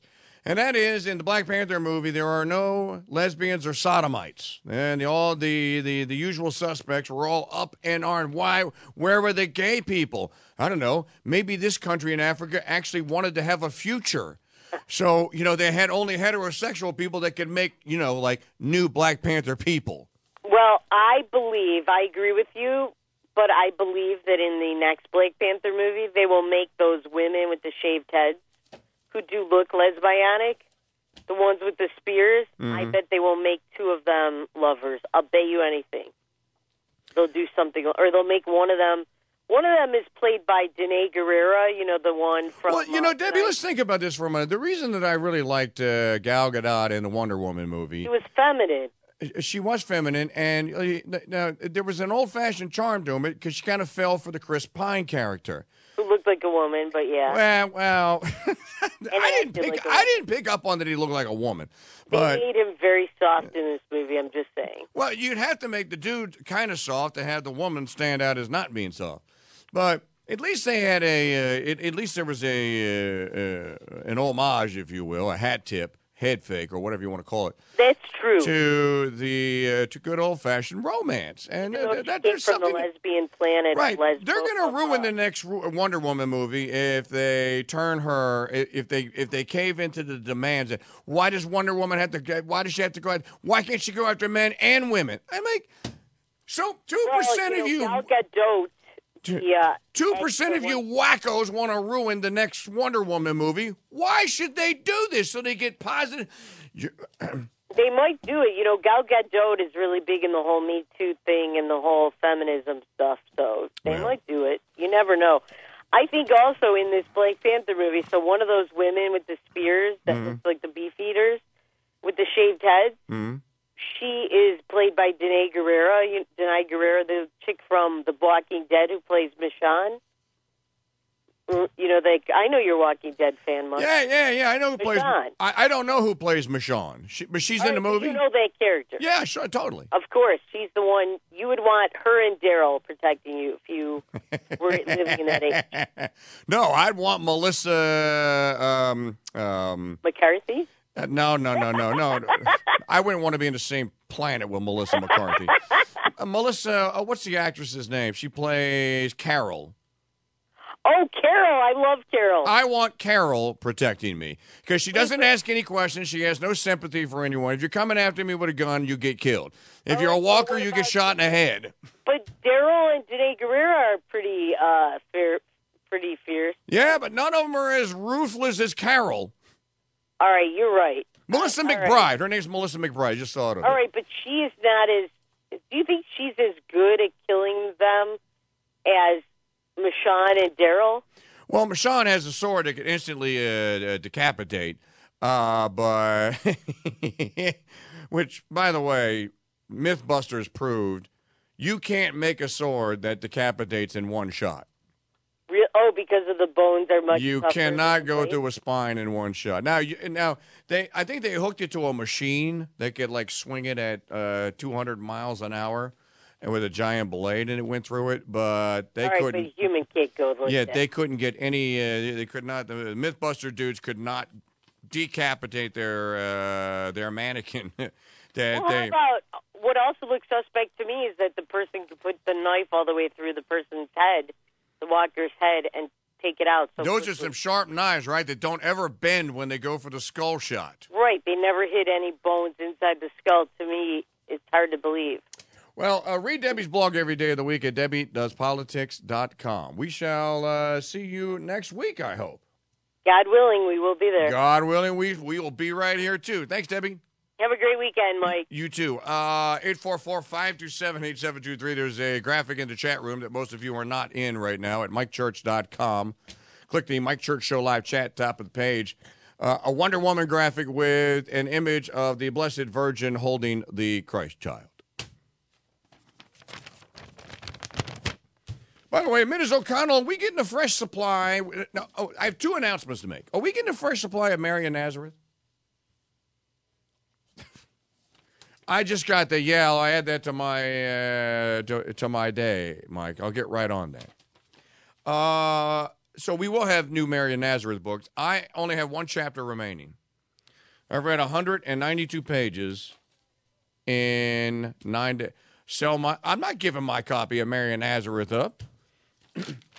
Maybe I'll give it up as a auction item for the Hogs for the Cause when we start that next week, but that's the other thing. We'll begin that next week. Your prayers for the kids, for the families who have children suffering pediatric brain cancers are welcome again. Donation items, send them to me. You got an item you want to donate for auction? Send it to me, kingdude@mikechurch.com. That's one announcement. The other is we just got a note from Christopher Ferrara, who has been extraordinarily busy in the last 3 weeks and did not realize he and I had an email communication problem. Your copy of Liberty, the God That Failed left Ferrara's house this morning. So that means we'll have them here on Tuesday in hardback and paperback. You'll spend a year reading this book, and you will not be sorry that you did. You'll be far more educated on real American history than you ever were by listening to David Barton or any of the other America was founded as a Christian nation talking head frauds by reading Ferrara's book. And you'll also be shocked by some of the things that make up American history. But you'll come around to the realization of, wait a minute. That happened? Yeah, that happened. So anyways, those books are coming into the Trading Post on Tuesday. And I just wanted to say that I've now got a half a dozen emails or so from people that have received their Founders Trading Post orders, which you can order at mikechurch.com/shop. And have received their hard copies of Regina magazine. And people are writing back going like, Mike, you were right. I'm glad I bought the magazine. Get your copies of Regina magazine. The fall 2017 issue is just a stunning, stunning work of art. And I believe there's another issue coming out late spring in hard copy. But, you can always subscribe to Regina magazine at reginamag.com. You hear the ads here running. Folks, when you drop a line, when you send a note to the publishers of Regina Mag, or you comment on their Facebook wall and say, hey, I heard your ad on the Crusade channel, you score points for us because they read that and they go, hey, wow, maybe we should keep our little relationship going. So please, if you have the opportunity to do that. We'll be right back after the 8:30 a.m. news headlines from Mrs. Celeste Youngblood here on the Crusade Channel, King Size Truth from Radio Size Speakers.